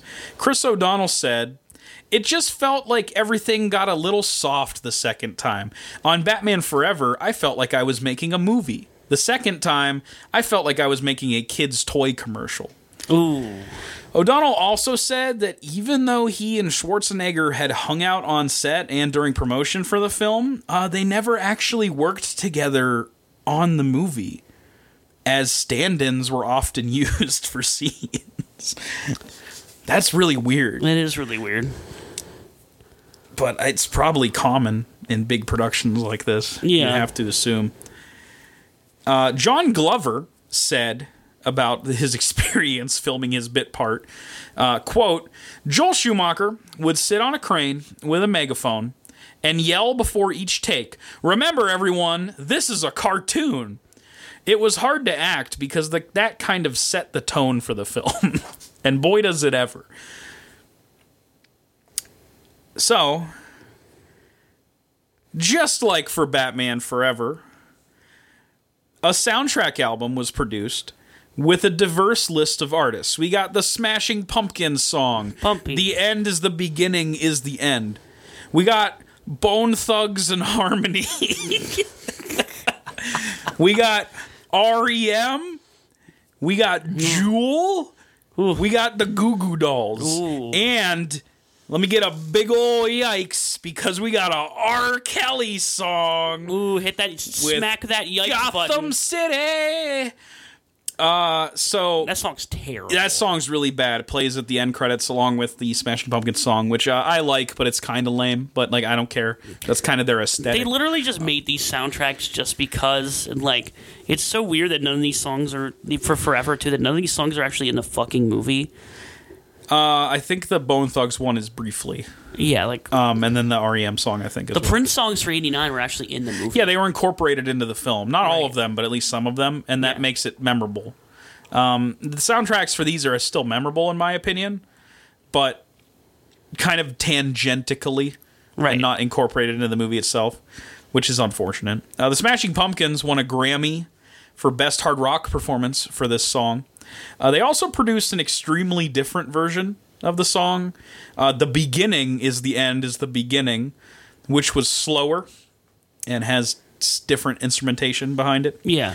This song was featured in the trailer for Zack Snyder's Watchmen, which is a great trailer for a not that great movie. It's an okay movie. It's an okay movie. It's about Snyder. You could have done better. I mean, like, it's only going to happen when you have someone who doesn't even understand Watchmen making Watchmen. But what are you going to do, man? So let's talk about what happens in this movie, if we can. After shit title crawl. That title crawl is incredible. It's very similar to Forever's. Yeah. But I really appreciated the sound of a subway train driving by as the fucking names fly past you. What weird sound design on these credits? It's Most like of the Arnold movie, Schwarzenegger, and as the letters pass, it's fucking subway sound. What? most of the movie has this really strange sound design to it. In the scene coming up, there's like a fucking dinosaur statue, and when it crashes, it makes an actual dinosaur sound. Like a what? real dinosaur died. Very bizarre. Remember, we're making a cartoon. Remember, it was the 90s as well, so Jurassic Park was huge, Oh, and God. The Lost World was coming out that year, I believe. So maybe they just wanted to have a jab at a rival studio. Haha, we killed a dinosaur in our movie. So, yeah, Batman and Robin, we get scene where Dum Dum's suiting up. Mm-hmm. You got zoom in on bat nipples, Ooh, zoom in on badass. What's the first line of the movie? Do you know it? Is it Alfred? Nope. No. It's the Batmobile rises up, and then Robin goes, I want a car. That's right. Chicks dig the car. And then Batman says, this is why Superman works alone. And that sets the tone The whole movie. for how this movie's gonna fucking go. The one that really set the tone for me was that after they got in their car, after Batman got in the Batmobile, and then Robin got in his motorcycle, and they drove off. And you had Alfred in the background, Yeah. and he said, I'll cancel the pizzas. Right. To completely throw away, why'd you say that line? It's like you're gonna put that in the trailer kind of line. Or even, why would you put that in a trailer? It's so terrible. I could see it happening. I bet it Don't was. wait up, Alfred. Like the score stops. I'll cancel the pizzas, and then the score comes back in, and it says like June 19th. Like real, I could see that totally being the case. It's terrible. They did the same thing probably in Batman Forever when he said, in a very similar joke where he was like, "I'll get drive-through." Like, what's your obsession over these weird like, haha, get it because Batman is talking about doing a mundane thing, and I'm like, okay. It's so weird. Anyway, they're going off because they got a call from Commissioner Gordon comes up on this little screen in the Batmobile, and it looks like trash. And he says, "Batman, here's Mr. Freeze." This guy. There's a new villain called Mr. Freeze. This fucking lad is just in the museum, just fucking shit up. Could you please stop this ruckus? Yeah. And Batman's like, okay. So this establishes that they didn't know about Mr. Freeze beforehand, right? Yes. Okay, I just wanted to put that out there. That's important to note that it's like Commissioner Gordon was telling that Mr. Freeze is here for the first time. Yes. And we get introduced to Arnold Schwarzenegger as Mr. Freeze in all of his glory. I'm gonna go out on a limb here and maybe have a controversial take. Go for it. I fucking love his costume so fucking much. It's really cool. I fucking love his costume. I don't like Poison Ivy's or Bane's as much. Well, Bane's is okay, but then the way they handled the character ruins it. Bane's costume is actually pretty close to like old comic Bane. Yeah. It's very interesting. But like, goddamn, if you're gonna go with this giant meat mountain of a human playing Mr. Freeze, then I guess this is what it should look like. Yeah. I love his costume. I think it's the best part about the character. And I also love that Schwarzenegger seems to be one of the few people that knows how stupid this movie is. Yes. Because he just loves to say every single stupid ass line in this movie. God, we got so many. I mean, coming up, we got like, "What killed the dinosaurs? The Ice Age!" Immediately, he freezes like two cops and tells them to chill out. Chill. And he just says chill. Chill. I can't do a... See, we're going to come back with that, "Hey, it's me, Rocky" voice, where we're bad at impressions. Yeah. We're good. Hey, everybody. Chill out. Like, I can't do the best Schwarzenegger, even though it's a very common impression that everyone does. Right, I can't do it either. I'm fucking... Ugh. It's terrible. Yeah, he freezes a lot of fucking cops, right? Yeah, it's a lot of cops. It's cool, too many dude. cops. He's trying to steal a diamond. Smash the state, dude. Right, he's trying to steal a diamond. Batman shows up and they start doing the fighty fight. He says Freeze says a quip, and then like it's Batman. There's this part where he's like pointing at them, and his gang is coming out of the woodworks. By the way, his gang's design is hilarious. They're like hockey goalies. It's fucking ridiculous. And he's like, "Yes, kill them!" Yeah. It's so good. Ooh, how does he do that voice? That's his voice. Yeah, I know. That's unfortunate. Yeah, so Batman and Robin show up to try to stop Mr. Freeze. They get attacked by their goonies, and you get here a very long scene. This is really long. It's a great tone setter. where they're just like fighting people, and dumb sound effects are happening while they're doing it with the trash sound design of this movie. I want to point out that there's this part where Mr. Freeze picks up this cop and throws him into the air. Yeah, then and like that guy just keeps flying in the air. We don't see him crash land. We just see him raise up, like play the balloon fight music, and he just goes boop. Or like, no, that was the wrong meme music I was thinking of. It's the space area in DuckTales. Oh no! He just flies into the air. He's gone forever. Like, you do not see this guy come back down, and this movie does this weird shit where, like, every character when they like jump or something go way too far and high. Yeah, It's, Batman like, really has some strange. big fucking jumps in this movie. It's so weird. Robin as well. Everybody really. These characters aren't superheroes. You need to. They're not Superman. Well, they are superheroes, but yeah, I got what you mean. And we're not dealing with they're reality. not super powered. Yes. No, we're clearly not dealing with reality in this movie in literally any aspect. of it. No, we're definitely not. This is definitely trying even more than Batman Forever tried to be 60s Batman camp. But even then, I don't think you saw Batman and Robin jumping like we knew they were on wires. Right. No, that was never a thing. Once again, what makes 60s Batman hilarious and something that neither of these movies even, like, legitimately attempted to achieve was the outward ridiculousness of it. Yeah, like they were intentionally going with, all right, this will be stupid. The thing is, nothing in this movie feels intentional. I have a feeling that a fair amount of it was, but it's like lazy intentional. Right.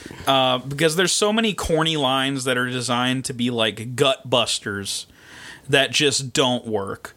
The reason the Mr. Freeze puns are the funniest part of the movie is that you have Schwarzenegger delivering them with the utmost sincerity. Yes. Like this man believes he is Mr. Freeze. It was great. It's fun. You look at Batman 66, right? And it's the subtlety that's with it too. Yes. Like now Batman and Robin are just existing in this ridiculous world where everything's labeled, and they would be the heroes in it. And they don't like react to it and go like, "Wow, that's weird, dude." Right. Yeah. And like that's what helps how fucking insane it is and how fun it is. There's like a lot of sincerity in Batman 60s that's like, I guess, kind of missing here. Oh, very much so. This movie feels insincere as fuck. It feels like a toy commercial. So, and then it just like goes even crazier because like Mr. Freeze takes off in a fucking rocket. Yeah. And like shoots off into the sky, and we get all these bad shots of like our characters suspended on the side of this rocket ship and trying to get in, and they just fucking, it just looks bad because, 1997. Yeah. Maybe don't attempt to do something this fucking crazy. Yeah. And they both it's bound to look bad. and they eventually get back down to Earth anyway.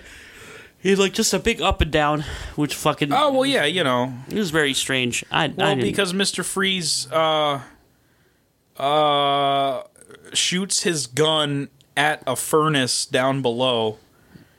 and freezes the whole furnace. Robin yells, "He's freezing the furnace!" I remember that. And I guess they're just fine to just, land on their feet and not break their legs. After jumping way too high. Oh my Way god, they too were high. in this like the stratosphere. Like what? Does this movie think it's Crouching Tiger, Hidden Dragon or something? I don't get it. Fuck, I wish. Sick. That movie's great. This movie, I appreciate everybody's on wires while being filmed. That's fun. Yeah. So they try to catch back up to Mr. Freeze. He freezes Robin. Oh, in a terrible escapes. effect, by the way. The looked freezing awful. effects are very bad. Looked awful. And then he was like, all right, you have 5 minutes to unfreeze him or he dies. Can you be cold, Batman? Suggesting that, like, you can chase me or save the boy. Choo. Classic, just happened in Batman Forever moment. Yep. And These movies are very similar. oh, yeah. In more ways than the obvious ones. Like, the structure is the same. Mm-hmm. Intro in the Batcave, close-ups of the bat suit, the nipples in the butt, quippy line with Alfred, go out to stop already established villain in the city. In Forever, it's Two-Face. Here, it's Mr. Freeze. But then we start to get introduced to a new villain who we see the entire introduction and origin of in the movie. And then they end with the villains teaming up, and you have to take out both of them at the end. right. And then it ends the same way, too, with Batman and Robin running towards the screen. Well, and Batgirl at the end of this one.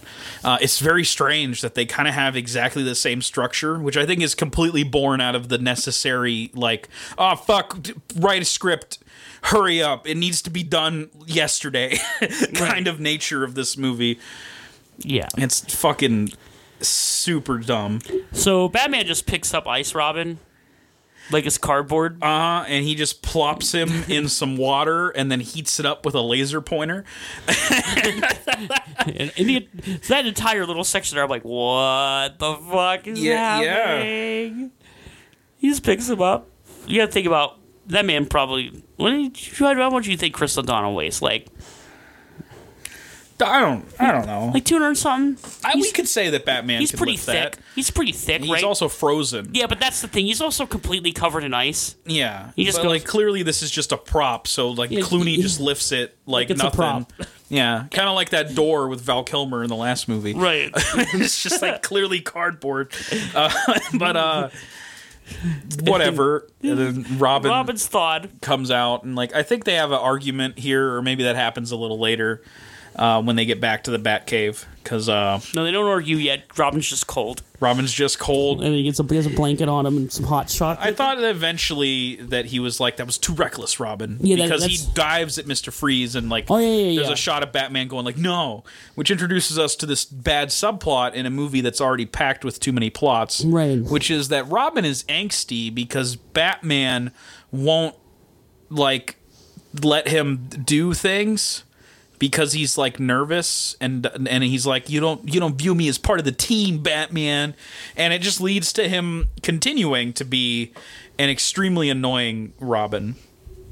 Yeah. The worst aspects of the character, Just like acts like an angsty teenager, he's like 25. even though he's like 40. Yes. Right. Damn it. There's too much going on in this movie. There's so much going on in this movie. Oh, there's way too much going on. So we get the Poison Ivy origin next, Yes, I believe. that is next. So we have, We in Brazil. yeah. Meanwhile, in fucking Brazil. Yep. Just a quick cut over to Brazil. We have Dr. Pamela Isley, who's working under Jason Woodrue. They gave her big Riddler energy in this. Yeah. She acts quite like him while she's Pamela, not while she's Poison Ivy. Yeah. Although all the villains are written very similarly. Right. They're quip meme machines in the Schumacher verse. Right. So yeah, this scene is insane. Yeah. Because she's just ranting and raving, and it's like, oh, look at this insane scientist. But then they just pan over to her boss in the other room, more insane. who is a more insane scientist. I wanted to know more about that guy, to be honest, because he was fucking nuts. Yeah. And he just has like fucking like Fidel Castro and Kim Jong-un up there in the rafters, and they're like bidding on... they're bidding on what will become Bane, which is this skinny dude who he injects the Venom formula into, and he becomes a big lad. It was made by Pamela Isley. Yes, he took made like it. some of her research and combined it with his to make Right. Venom, I believe. Yeah, and she was designing something for plants to defend themselves against humans. Yeah. She's like a weird hyper environmentalist. Well, that's, you It's know... like misandry, but if you're a plant. You know what?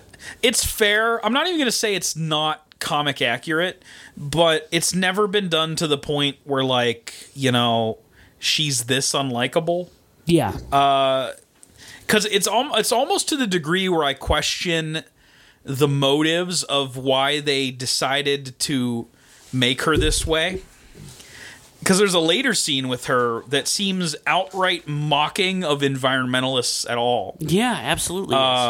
Now, granted, like, she does want to kill all humans to make room for plants by the end of this movie. But at no point in the fucking, like, comics and the animated series do they kind of put forth the notion that, like, she's necessarily wrong for wanting to defend the Earth. There's cool, great, fine comics that approach this in a modern lens in a cool way. That, like, you know, you could use Poison Ivy to talk about global warming and how we're not doing anything about it and stuff like that. But in this movie, they're just like, this crazy bitch thinks global warming's real. Get out of here, idiot.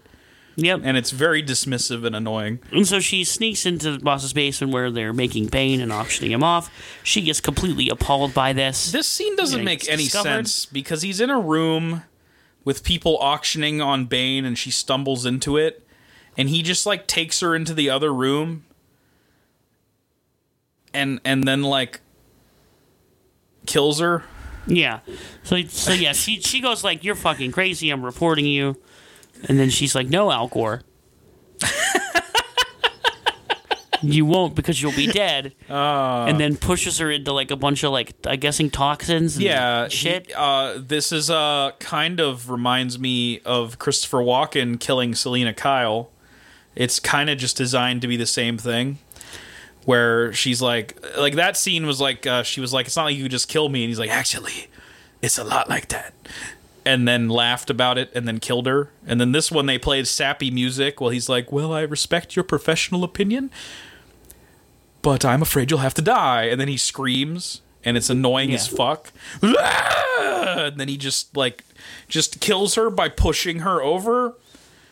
And she, which I don't think should have done it. Like, I guess the chemicals did it, but, like, she doesn't die anyway. No, she dead-ass melts into the ground.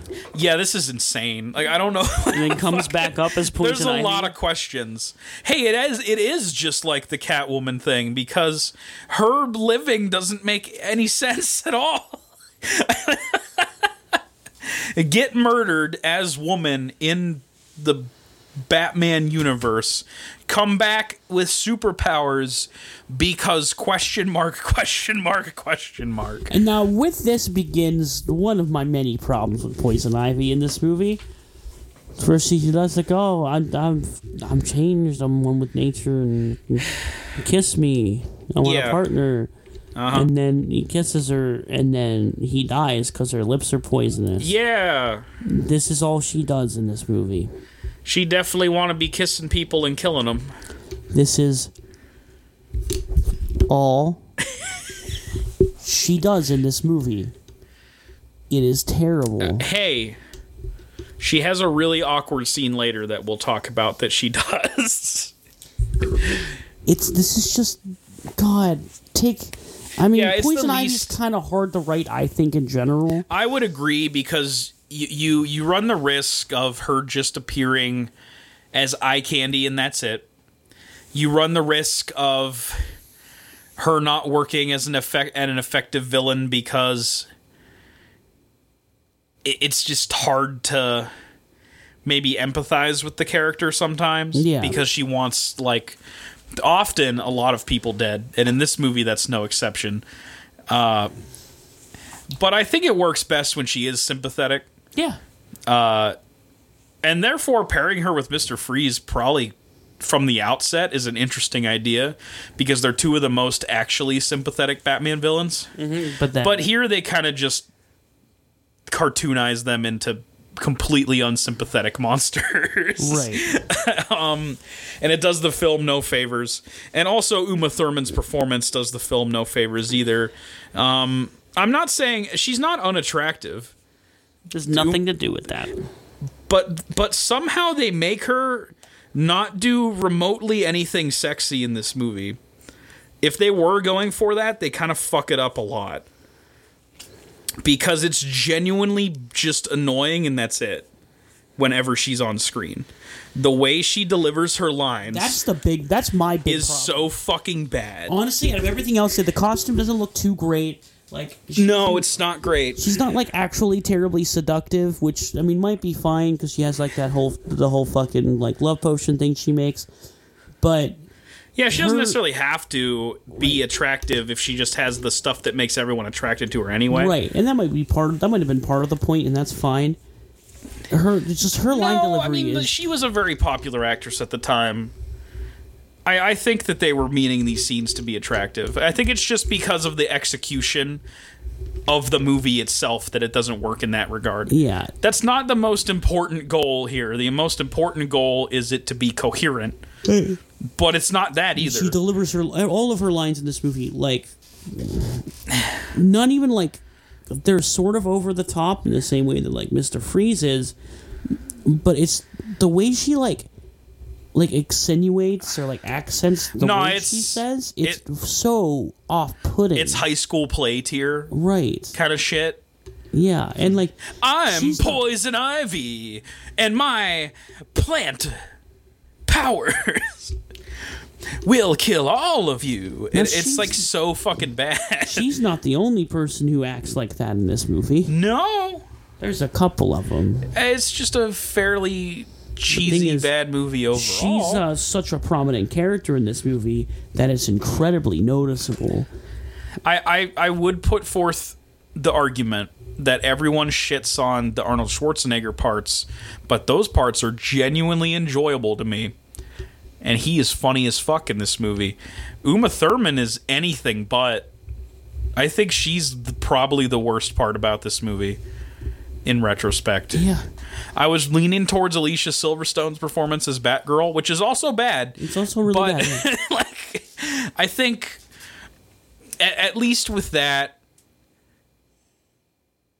I could kind of forgive it because she's not in the movie that much. But Uma Thurman's in the movie a lot. You're definitely right about that. There's a ton of screen time in this movie. Make that shit count.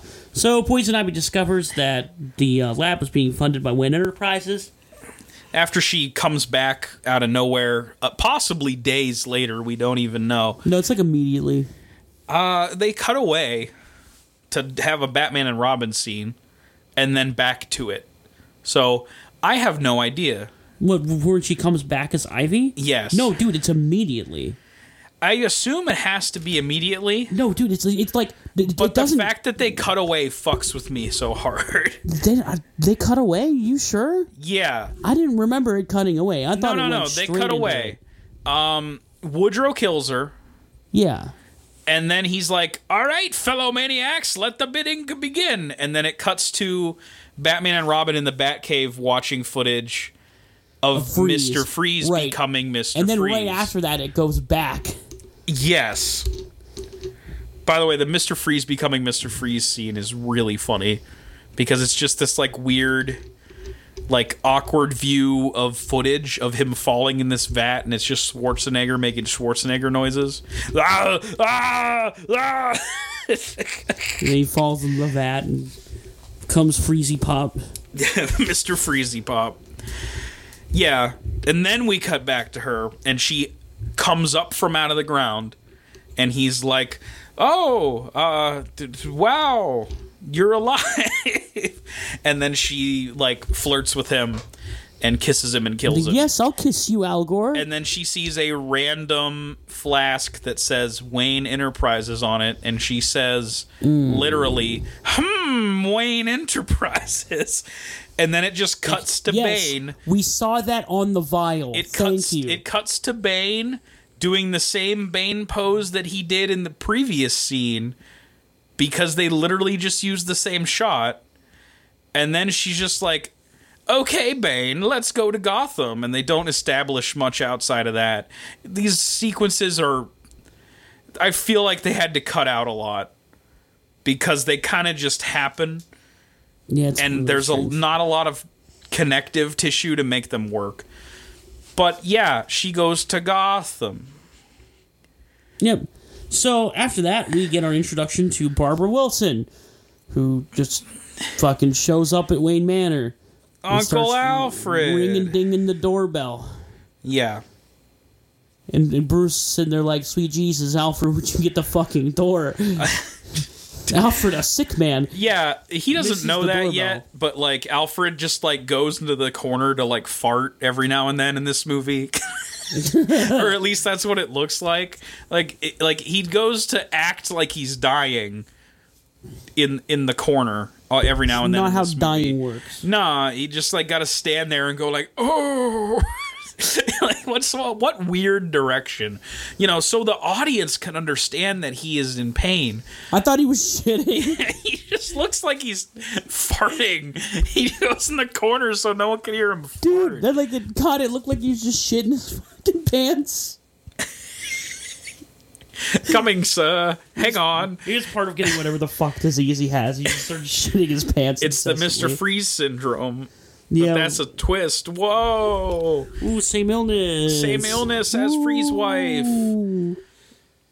Yeah, so, like, I don't know. I think, like, Bruce says a comment about, like, Alfred hiding something from them, and he makes, like, a comment about it that it's like, oh, yes, well, it's a Wayne family tradition to have secrets, isn't it, Master Bruce? That's great. And, like, they have this awkward moment where, like, Bruce says, oh, well, you must stay with us, Barbara. And then Alfred's like, oh, well, you know. And then she says, oh, okay. And they play this, like, awkward sitcom-ass music. And they all awkwardly stare at each other. Did they think this was funny? Yeah. I don't understand. And then we get a sense that she's sneaking out at night for some reason. But we'll get back to that later. I believe at some point here we cut to Mr. Freeze's lair, which is a god-tier scene. Yes. I think this is legitimately funny. This is actually really funny. He is making all of his cohorts watch the Cold Miser song. Yes. He's Mr. Blue Christmas. And, like, he's making them sing it. Yeah. He's forcing them to then, sing like, it. they won't sing it. And he's like, come on! Come on, sing! Sing, damn it, sing! And his outfit, his casual outfit, is so fucking great. It's like his robe. His blue-ass robe and these polar bear slippers. And so he's got that fucking blue cigar. It's so good. It's so funny. I love his casual outfit. It's what a bizarre choice in a series of bizarre choices for this movie. And he has a brief scene where he gets hit on by Vivica A. Fox's character.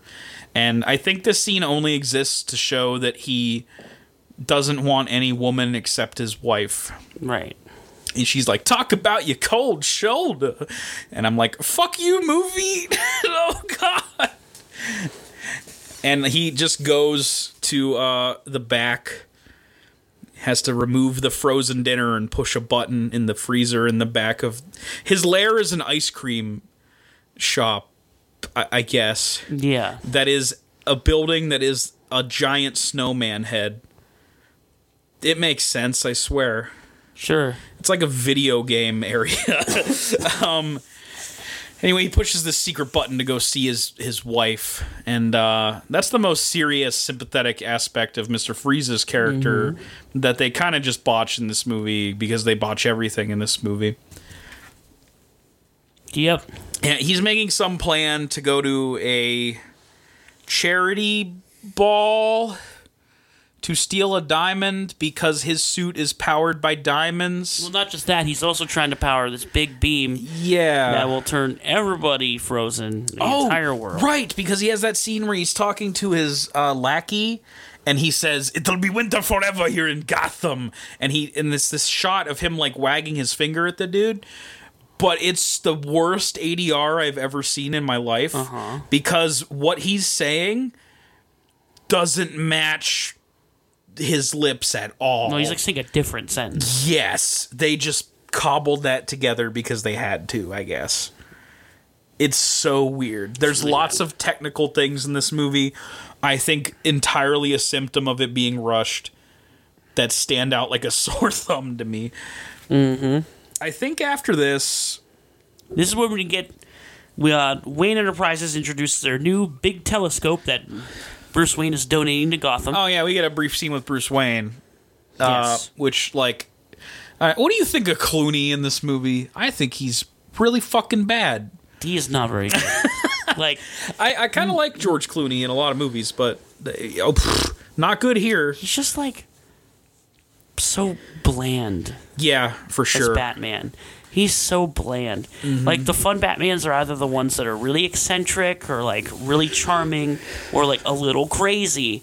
Those are fun Batman performances. They were trying to go with an Adam West-esque thing. Like, playing it really straight. Playing it really straight, but then, like, what he's saying is ridiculous because of the context of the story. Right, and it doesn't work out that way. No. Not in the slightest. And, like, we meet his new girlfriend who we've never met before, who, like, I don't even care what her name is. At this point, you don't care about the continuity of his love interest. Her name gets said, like, twice the entire movie. I forget what it is. I don't care. So, during this conference where he's unveiling this telescope, good old Al Gore shows up. Everybody who wasn't paying attention, Al Gore's Poison Ivy. That helps to know, thank you. In disguise. As Dr. As herself. Yes. How smart. Oh, great. Oh, great. She pushes past the guards, walks up to Bruce Wayne, goes like, here's a proposal for fix environmental problems. Take a look, bitch. Uh-huh. And he's like, well, no, this will kill millions of people. And she's like, That's the point, dummy. Whatever, small price to pay. And he's like, no. Again, this scene is just like one out of Batman Forever, where fucking Jim Carrey is like, ooh, Mr. Wayne, please make my invention good.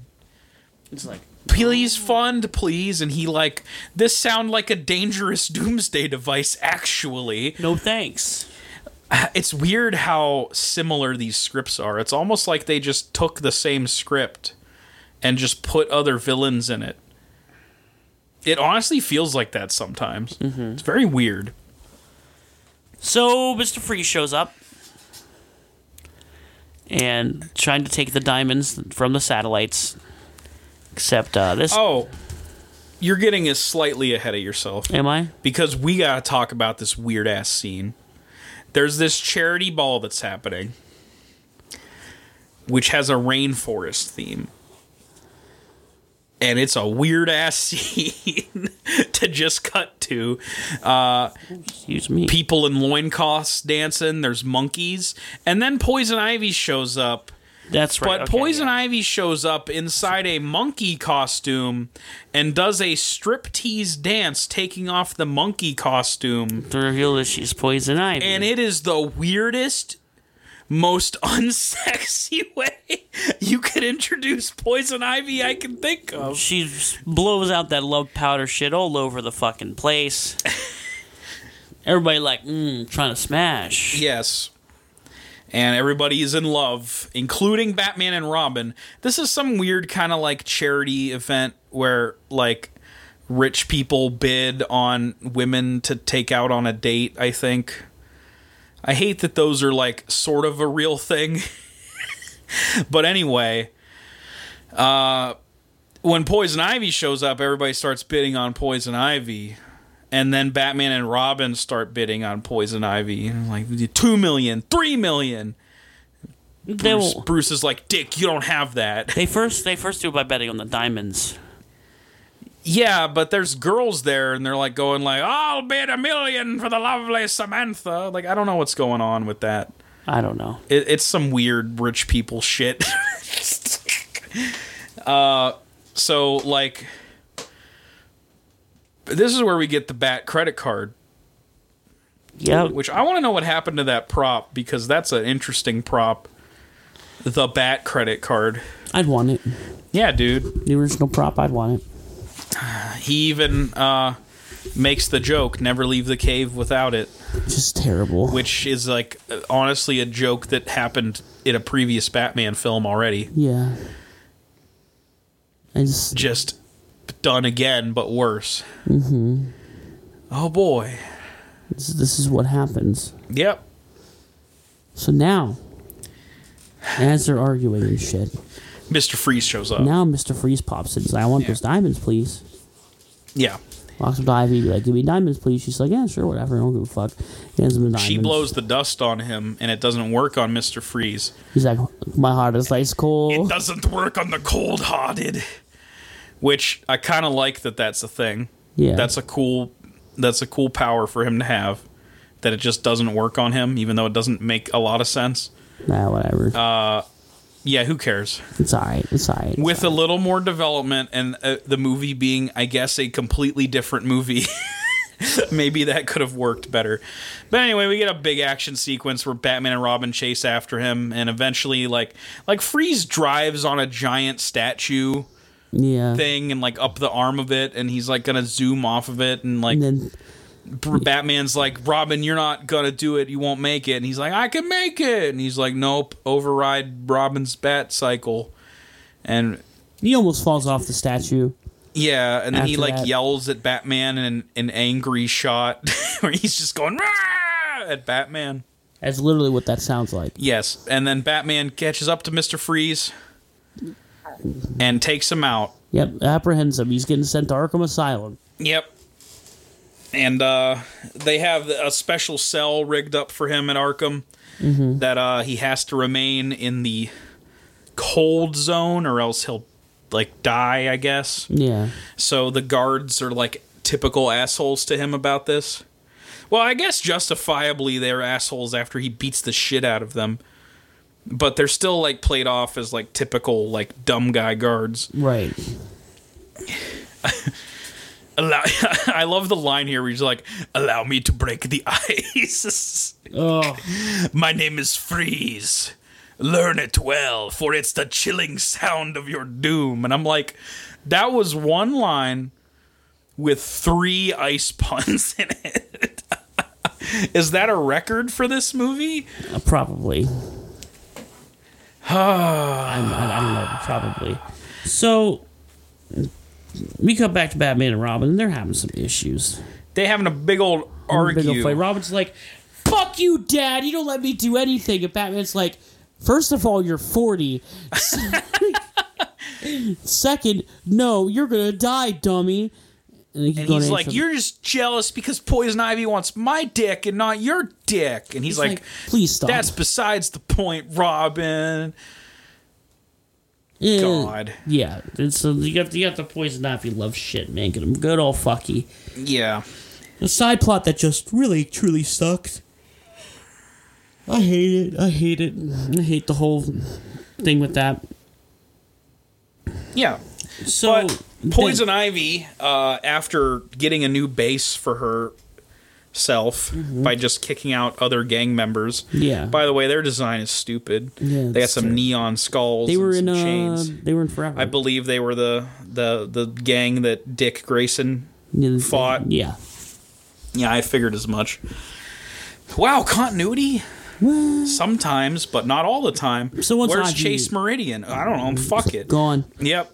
So Ivy gets this place set up for herself, and then she has the bright idea of getting Mr. Freeze. Yeah, because that isn't a man. That is a god, she says. Yeah. She wanted that Freeze dick. I don't know how they're gonna fuck if you kiss him and he dies, but maybe he just won't die. Maybe he has that superpower too. Just doesn't die. Who knows? Anyway, she goes to bust him out of Arkham. And does. Yep. That's about all that happens. Bane just busts into the evidence room and gets his gear, and they meet and they talk, and about a potential partnership. I did like that in the shot of the evidence room they had Two-Face and the Riddler's outfits on display. It's kind of a cool little nod. Although it doesn't make sense that they'd have two faces, because that man dead as shit, drowning in the river. But, hey. Apparently Schumacher was gonna have a bigger scene here, by the way. And instead of just that shot of Two-Face and Riddler's costumes, he would have had a cool cameo-heavy moment where, as they're escaping, it goes past several cells, and there would have been cameos from multiple Batman villains. And that is kind of a cool idea. Yeah. He said he was a huge fan of the Arkham Asylum Grant Morrison comic, and would have liked to have elements of that. There's a big what-if scenario here of what if Joel Schumacher could have made, a real movie instead of the two that he made. Instead of a toy commercial? But hey, what are you going to do? So now that they've aligned themselves together, I think they have to go rescue Freeze's wife from his hideout. Yes. Which Batman and Robin are at investigating. So Ivy shows up once again, trying to seduce them. Tells Robin that you don't have to work with him. You can get your own bat signal. A Robin signal. Yeah. He's like, it's a pretty good idea. Batman's like, please shut the fuck up. And to the point where they're even fighting each other. Yeah. And he has to throw Robin into some melted ice cream that looks like shit. Yeah. He comes out of it and it's really comical because he's just covered in green shit. He's just mad. Fuck you, Batman. This partnership is over. Ivy finds Freeze's good old cryo sleeping wife, I guess. And then fucking unplugs her ass. Yep, just kills her. Because she doesn't want competition. There was never one for competition. Yeah. What a bitch. Ugh. Yeah. Any chance for her to be sympathetic at all is gone completely. Just completely. It's really bad. It's just a disaster. And like honestly. back at Ivy's base after they all escape, she informs him of this, and he's therefore his spirits are completely crushed, and he just wants to kill Batman and Robin now. Right. But then she says, "Oh well, why stop there? Let's literally kill everyone in the world." He's like, by freezing the entire world, and then we'll be the only people left alive, and then that'll be great for my plan as Poison Ivy, because then I can make plants grow and start the world over again. And that's when we get the worst line in the movie. Yeah. Of Adam and Evil.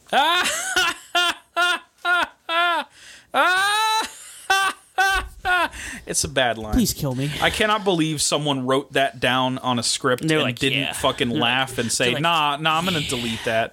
Yes, great line, yeah. So at some point in the middle of all this, we had a bike race scene. Dick Grayson, who is not only thirsting after Poison Ivy in this movie, he's also thirsting after Barbara, because this man is a slut. Yeah, he's trying to fuck. I mean, he's just trying to fuck. He's like... How to respond to that? Siri? Me too. I don't know how to respond to that either. I don't know how to respond to this. You just somehow asked Siri to fuck. I don't know why she was listening, but yeah. So she sneaks out and steals their motorcycles at night. Yep. And uses them to compete in a dangerous motorcycle race against street gangs For money. who are very creative looking. There's just like literally a Clockwork Orange gang, and like all kinds of weirdos. So the people that look like from the Warriors. Yeah, this looks more Mad Max or Warriors than Batman to me, this whole scene.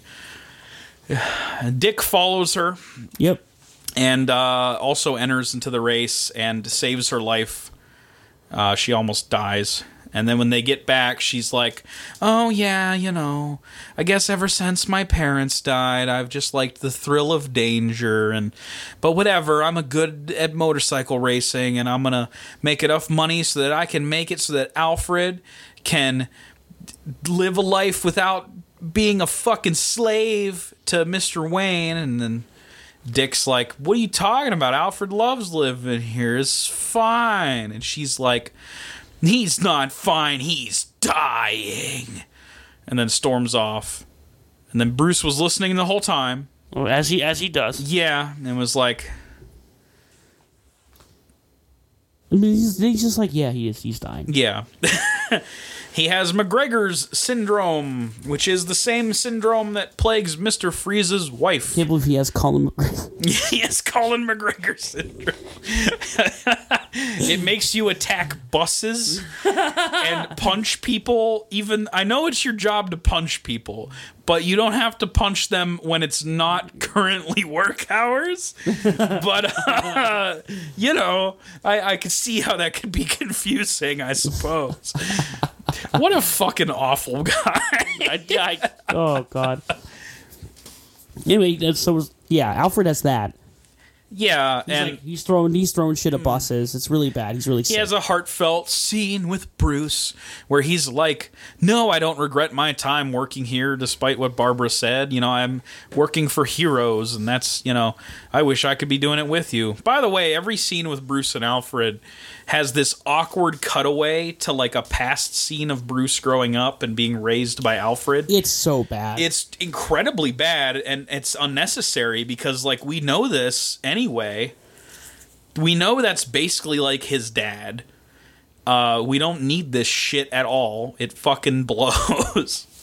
And none of them are interesting scenes either. It's just like Bruce Wayne trips and falls, and then Alfred's like, "Oh, Master Bruce, that was quite a tumble.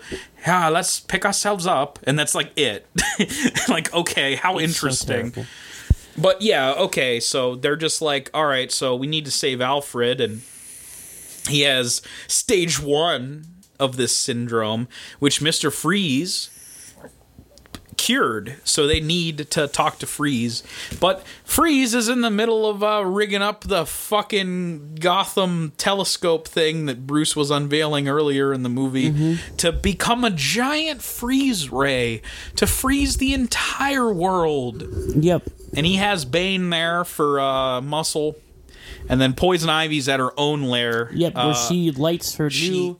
Robin signal. Yep. She's luring Robin there to take him out. So Robin sees it, he's like, "That's the Robin signal, Dad.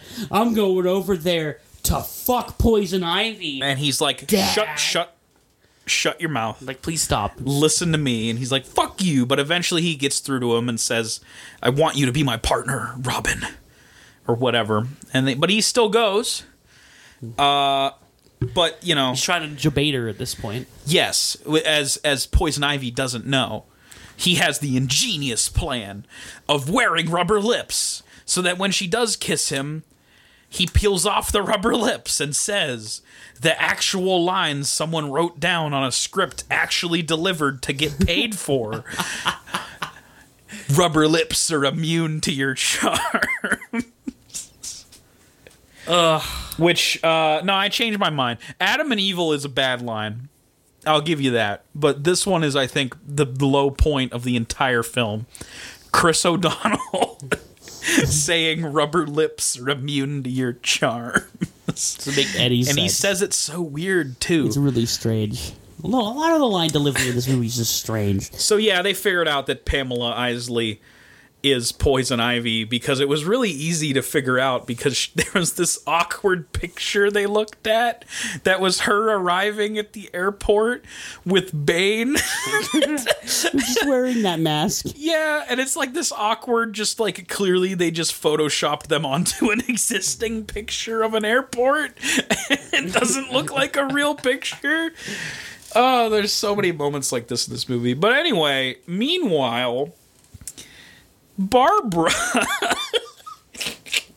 is talking with Alfred, and he gives her this thing. In a couple brief scenes in this movie, God, there's like a billion C-plots. Alfred, because he knows he is dying, is trying to contact his brother Wilfred or whatever to assumedly be the butler in his stead once he is dead and gone. And he gives this to Barbara and says, "Please make sure you can find him and give this to him, and don't look at it." And she's like, "Okay," and then immediately goes into the other room and looks at it. In this horrible, one of the worst Hacker Man scenes I've ever seen She's just in my life. So, by the way, She's it's just established trying- earlier in this movie that she is a computer She's a science major. computer whiz. Yeah, she's a computer science major at a university. That is established earlier in this movie, right? Yeah. So she's good with computers. So what's the first password she types in to get into Alfred's computer? Alfred. That is the equivalent of typing password. Yeah. When it asks for and password. by the way, it's this 90s as fuck computer that's like fucking like access denied every time she puts in a wrong password. She puts in London. It's like access denied. And then she sees the photo of his dear Margaret. So she puts in Margaret. Access denied. And then she sees that the picture says "Love Peg" on it, and she puts in Peg. Access allowed. And it says it actually like that because apparently the fucking voice on the computer's trying to fuck. Like everything else in this movie. Yeah, this movie's got some big horny energy, but Sure it does. really is a confusing horny energy. By the way, I would like to point out that there's an establishing shot of the picture of Peg that she looks at. Then she looks over and types in Margaret. Then she looks back at it and then she types in Peg. The first time it cuts to the picture, there is no writing on the picture. The second time she looks at the picture, it says Love Peg on it. Right. So this is just completely... That's incredible. What great attention to detail, A Batman big and oversight. Robin. I applaud your set design. That's a really big and obvious oversight. That's a very bad one. Yeah, that's really, really bad. So anyway, So she gets, once she opens this file, she gets this very strange flood of, like, just Batman imagery at her, and it makes no sense whatsoever. it ends with like the big logo that we saw at the beginning of the movie, and I was like, "Oh, cool! She has Batman and Robin on that laptop. She's watching the movie Batman and Robin." So she goes down to the Bat Cave, and there's like a fucking AI Alfred going intruder alert. And glitching like he's Max Headroom. What? Anyway, and he's like, "Oh, Barbara, I thought you might find it down here. I've taken the liberty of making a suit for you." And she says, "Suit me up, Uncle Alfred." Now, hello. Hi. I'm Chris Hansen, and I'd like you to take a seat over there, Uncle Alfred, because you just designed... this suit for your daughter that is skin-tight leather, strictly her measurements, and has prominent nipples and prominent ass. It is terrible. Not daughter, niece. Yes. And hey, maybe it's adopted, maybe it's not. Is there leeway here that makes sense? No. None that's in a legal capacity. Alfred, what the fuck? What the fuck? We started our discussion of Batman movies with Alfred sneaking a peek at Bruce Wayne having sex, and he has descended into the debauchery of making an S&M outfit for his niece. Yeah. Is this character development? I don't know. Something like that. It's so weird. Okay, I can excuse them making this costume for her in the sense that they wanted to give her a sexy Batgirl costume. I get it. It's Alicia Silverstone. She was like an icon, and even though she was like really young in that Aerosmith video, everyone obsessed over her and thought she was hot, even though she was like fucking 16. But whatever. Y'all be weirdos somewhere else. Anyway, they make her this costume, and I understand why, but the added context that Alfred made it for her creeps me out to no end. To the point where it is the most distracting thing in the whole movie. I hate this. It's really bad.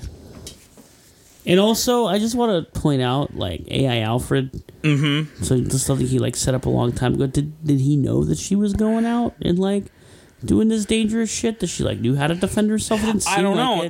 Why does he need a successor if you just have AI Alfred, by the way? Right. Also, what did he need a successor, or was the plan to get Barbara to go into the cave? Like, did he know she wasn't going to listen to him?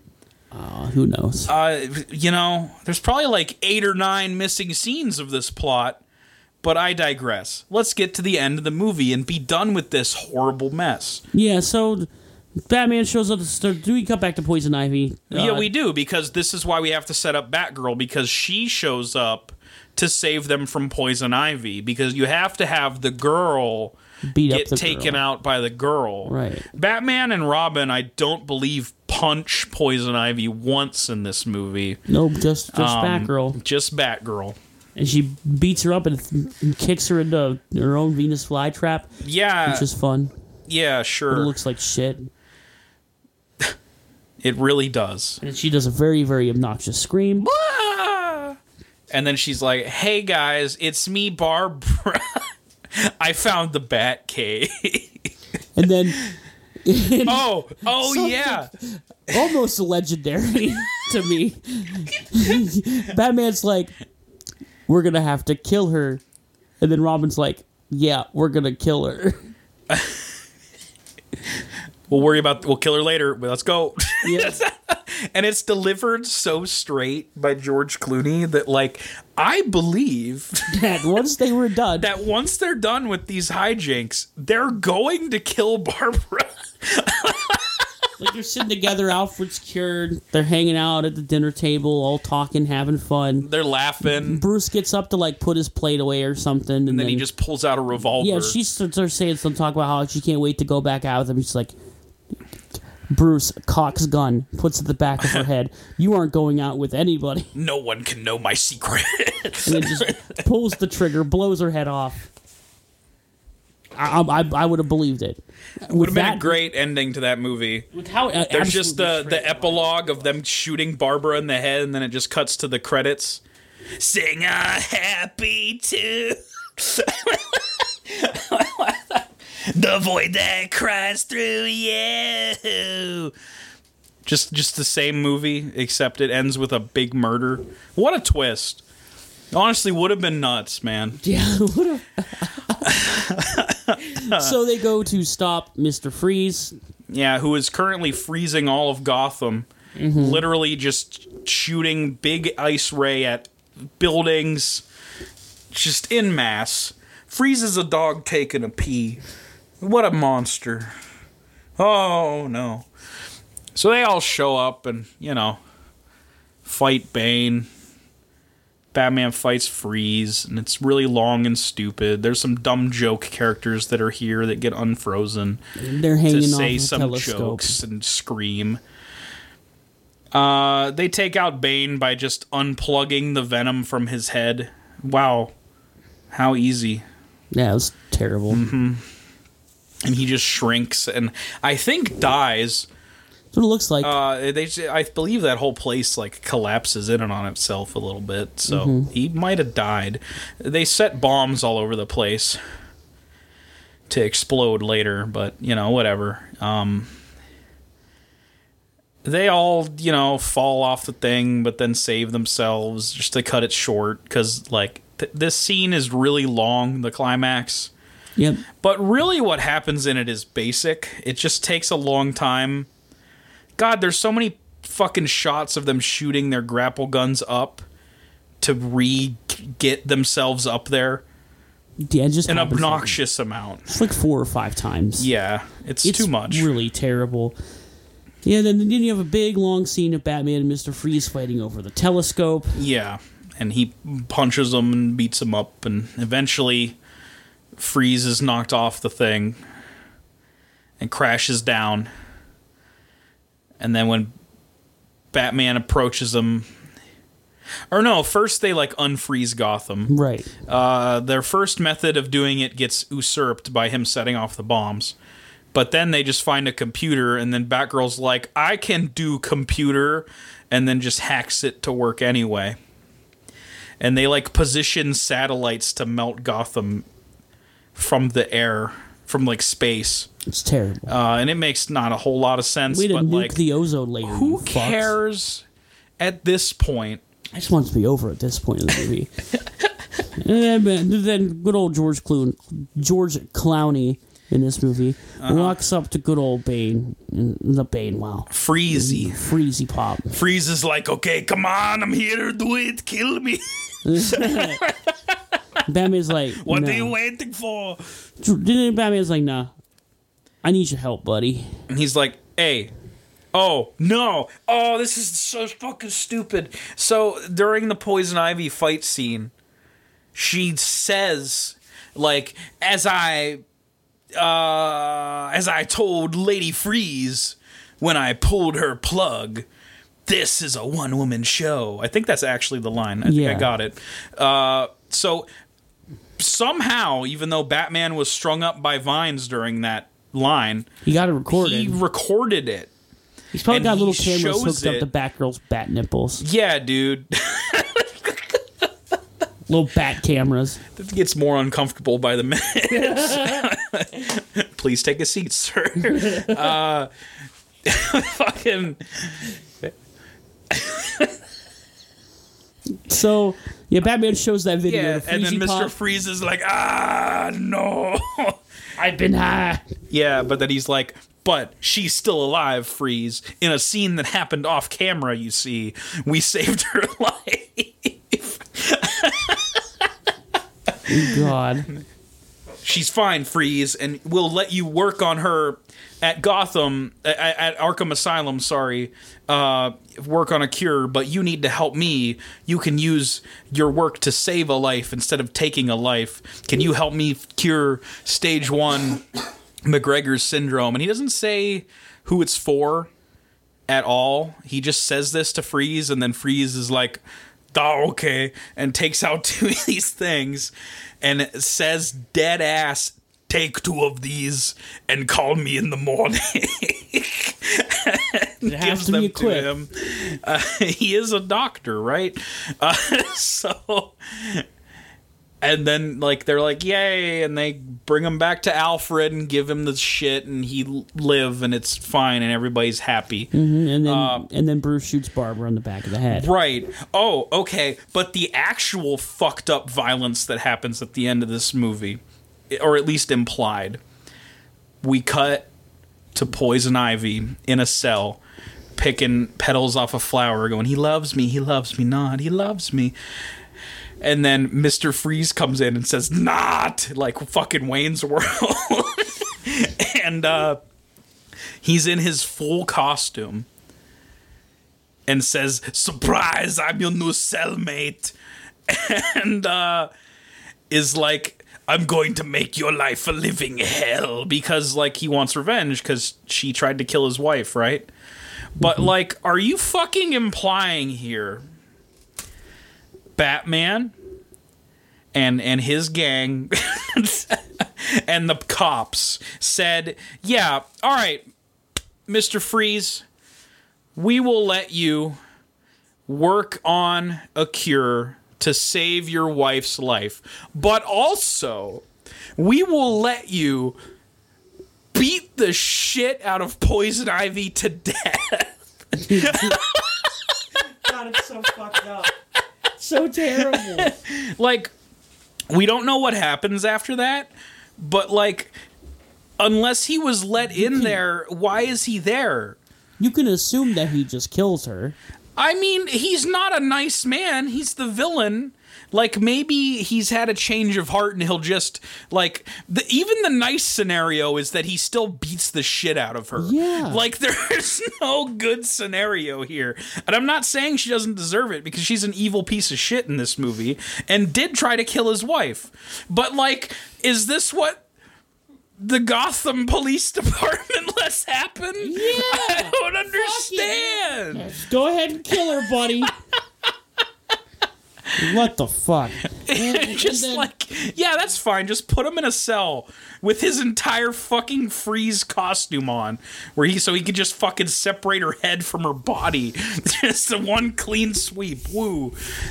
So yeah, then we got the happy scene. Alfred's better. Everybody's all good, and then the movie ends. You get the same scene that's just like at the end of fucking Batman Forever. Batman and Robin, and now Batgirl running in the shadows, and then it plays the Smashing Pumpkins. Yep, that's the movie. I suppose it's a movie. Oh my god. What a legendary shit film. It's honestly incredible. I just... Ugh.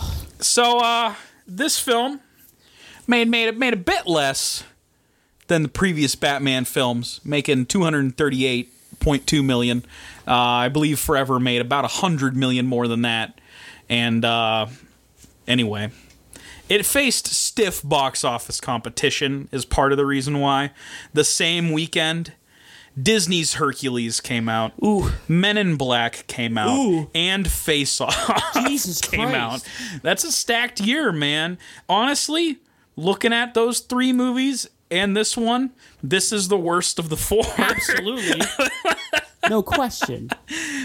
But still, $230 million would have been great if the budget hadn't reportedly ballooned from $106 million to $225 million. How the fuck? They spent a lot of money to get it done on time, and they were so sure of their investment because Forever made like 370, and the fucking Batman 89 made fucking 400 million. They were sure it was going to be a hit, but like as soon as those photos of the nipple suits leaked, and as soon as people saw trailers, they were like, oh, this is going to be fucking dog shit, and less people went.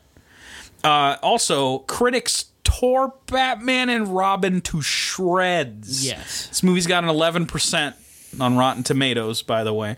The film's negative reception even led to a delay of the far fucking superior animated direct-to-video film, Batman and Mr. Freeze Sub-Zero, with WB scared that the film would turn people away after they had just seen Batman and Robin. Like, this film really, truly fucked up Mr. Freeze's reputation as a Batman villain for like a decade. Yeah. Like, it honestly wasn't until the fucking like Arkham City boss fight that people could view him as more serious. Took fucking forever. Right. I'm sure there were good comic stories and whatnot, but like, man, nobody gave a shit about Mr. Freeze because he was just like a meme in this movie. Right. But it like honestly tarnished Batman's legacy as a whole because it took them forever to come out with another Especially Batman movie in general. Yeah, especially for a film. It was really, really bad for that. Yeah. And I remember, like, because we were like in high school by the time Batman Begins came out. Yes. And I just remember, like, well, not maybe seeing too just much. about. I think that was like 2003 or 5. it's like 2005, I think, Okay. or 2004, or something like that, around that range. I was high school 2003. of like 2007, so like maybe it's still middle school for me at this point. But still, like, I was at that point when it was coming out. I was really cognizant of like Batman's weird absence from the media, and Yes. I also knew it was because of Batman and Robin. I mean, yeah. The film's legacy as a terrible film would later be acknowledged by those that worked on it. Clooney stated, "I think we may have killed the franchise," and called the film a waste of money. Schumacher apologized for the film in a documentary for the film's DVD release. Quote, "If there's anybody watching this that, let's say, loved Batman Forever and went into Batman and Robin with great anticipation, if I've disappointed them in any way, then I really want to apologize because it wasn't my intention. My intention was just to entertain them." Kevin Feige, one of the, key driving forces, the key driving force behind the MCU, modern day, most successful comic book movies of all time, once said this about Batman and Robin: "That may be the most important comic book movie ever made. It was so bad that it demanded a new way of doing things. It created the opportunity to do X-Men and Spider-Man adaptations that respected the source material and adaptations that were not campy." And he's right. In a weird roundabout way, it being so fucking legendarily terrible changed how comic book movies work. Yeah. In general. It's a big break from him for a long time because I think we just had to get out of the 90s, bud. For fucking sure. Literally, at least we needed to get out of the 90s. Now, they didn't know that yet, though. Because before, God, they were fucking... This is the 4th one. They were sure the 5th one's going to be a hit. And they were already working on it before Batman and Robin came out. Because... that's going to be a hit. They wasted no time in hiring Schumacher to direct once again. The early script was titled Batman Unchained. I see it cited as Batman Triumphant a lot, but apparently that's just false. It was always called Batman Unchained, which is a weird title. Yeah, Unchained from what? Right. Reality? Would see Coolio playing the Scarecrow, although possibly they were also considering Nicolas Cage, which would have been fucking insane. Yeah. But with his fear toxin haunting Batman with the return of the Joker and Jack Nicholson was possibly going to return to play the role once more. Harley Quinn was set to appear as well, altered to be the daughter of the Joker, which is weird. Plans were altered. Can you guess why? Oh, because Batman and Robin came out. That's why. So WB instead considered an adaptation of Batman Year One. Schumacher, who had the same idea back before directing Batman Forever, wanted to helm the movie as a way to apologize to the fans, saying he felt he, quote, owed Batman culture a real Batman movie. But the studio was interested in Darren Aronofsky, of all people. Oh, what the fuck? Who back then had just made the film Pi. This didn't work out. And Aronofsky would go on to make Requiem for a Dream, The Wrestler, Black Swan, and Noah. You know, these artsy films like Noah. But anyway, eventually WB would get their Batman reboot origin film made with Batman Begins, but it would take almost a fucking decade of development hell to get it to that point. And we'll pick up that in a couple weeks with Batman Begins. But first, we have to watch possibly an even worse movie than this, and that's fucking Halle Berry in Catwoman. Ugh. I can't even believe... Like, because clearly this is at the bottom of what we have so far. Oh, easy. I think, honestly, I somewhat enjoy it more than Forever. I don't know how you feel about this. I feel like it's so fucking funny. Yeah, I agree. And terribly made that I can't help but enjoy it more. Yeah. But it is a worse movie. Right. I feel like I give it that with a sense of honor Right. more than shame. It So deserves a low spot. It earns it.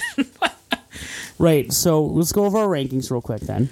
Where we're at right now, Mask of the Phantasm. Mask of the Phantasm at top. Right. Then Batman 66. fuck yeah, dude. Then Number Batman 3, 89. 89. Then Returns, then Forever, then Batman and Robin. Right. That just goes in order. Right. Yes, they just get worse as they go. That's fine. So I'm assuming Catwoman will be Underneath that. underneath all of that. Yeah. I don't know. It's possible Batman and Robin might be worse. I've never seen Catwoman. I will give it that benefit of the doubt. But I've heard nothing about it that is good. Nothing at all that is good. Catwoman does not have the hilarity that Batman and Robin has. You have not seen that basketball scene, sir. No, not to the That is the funniest shit ever. not to the extent. I know that much about Catwoman. Oh my god. There's a reason why Batman and Robin is like legendary bad status, Yeah. where Catwoman isn't. Uh-huh. It's one of those bad movies that just got forgotten about. Oh yeah. No one will ever forget this one, for better or worse. Right. And I guess in some ways, like, according to somebody like Kevin Feige, like for better, which is fun. yeah. It's a lesson learned. Mm-hmm. Which is just very fun. So that's it for us today. We'll be back next week with horse shit. Bye. Here's a real question real quick for you. All right. Will Catwoman be worse than anything we've ever watched on the Gen and Jub show? Oh, I don't know. I don't know about that one, Chief. I believe if it was up to me, the bottom of that list is Texas Chainsaw Massacre, the beginning. Yeah. And maybe like a little bit above it, like a literal like millimeter above it, is Aliens versus Predator Requiem. Right. Will it be worse than those? I don't know. I think you can see in Catwoman. So, But do you want to? that's an even better question. We'll find out next week. Later, nerds. Bye-bye.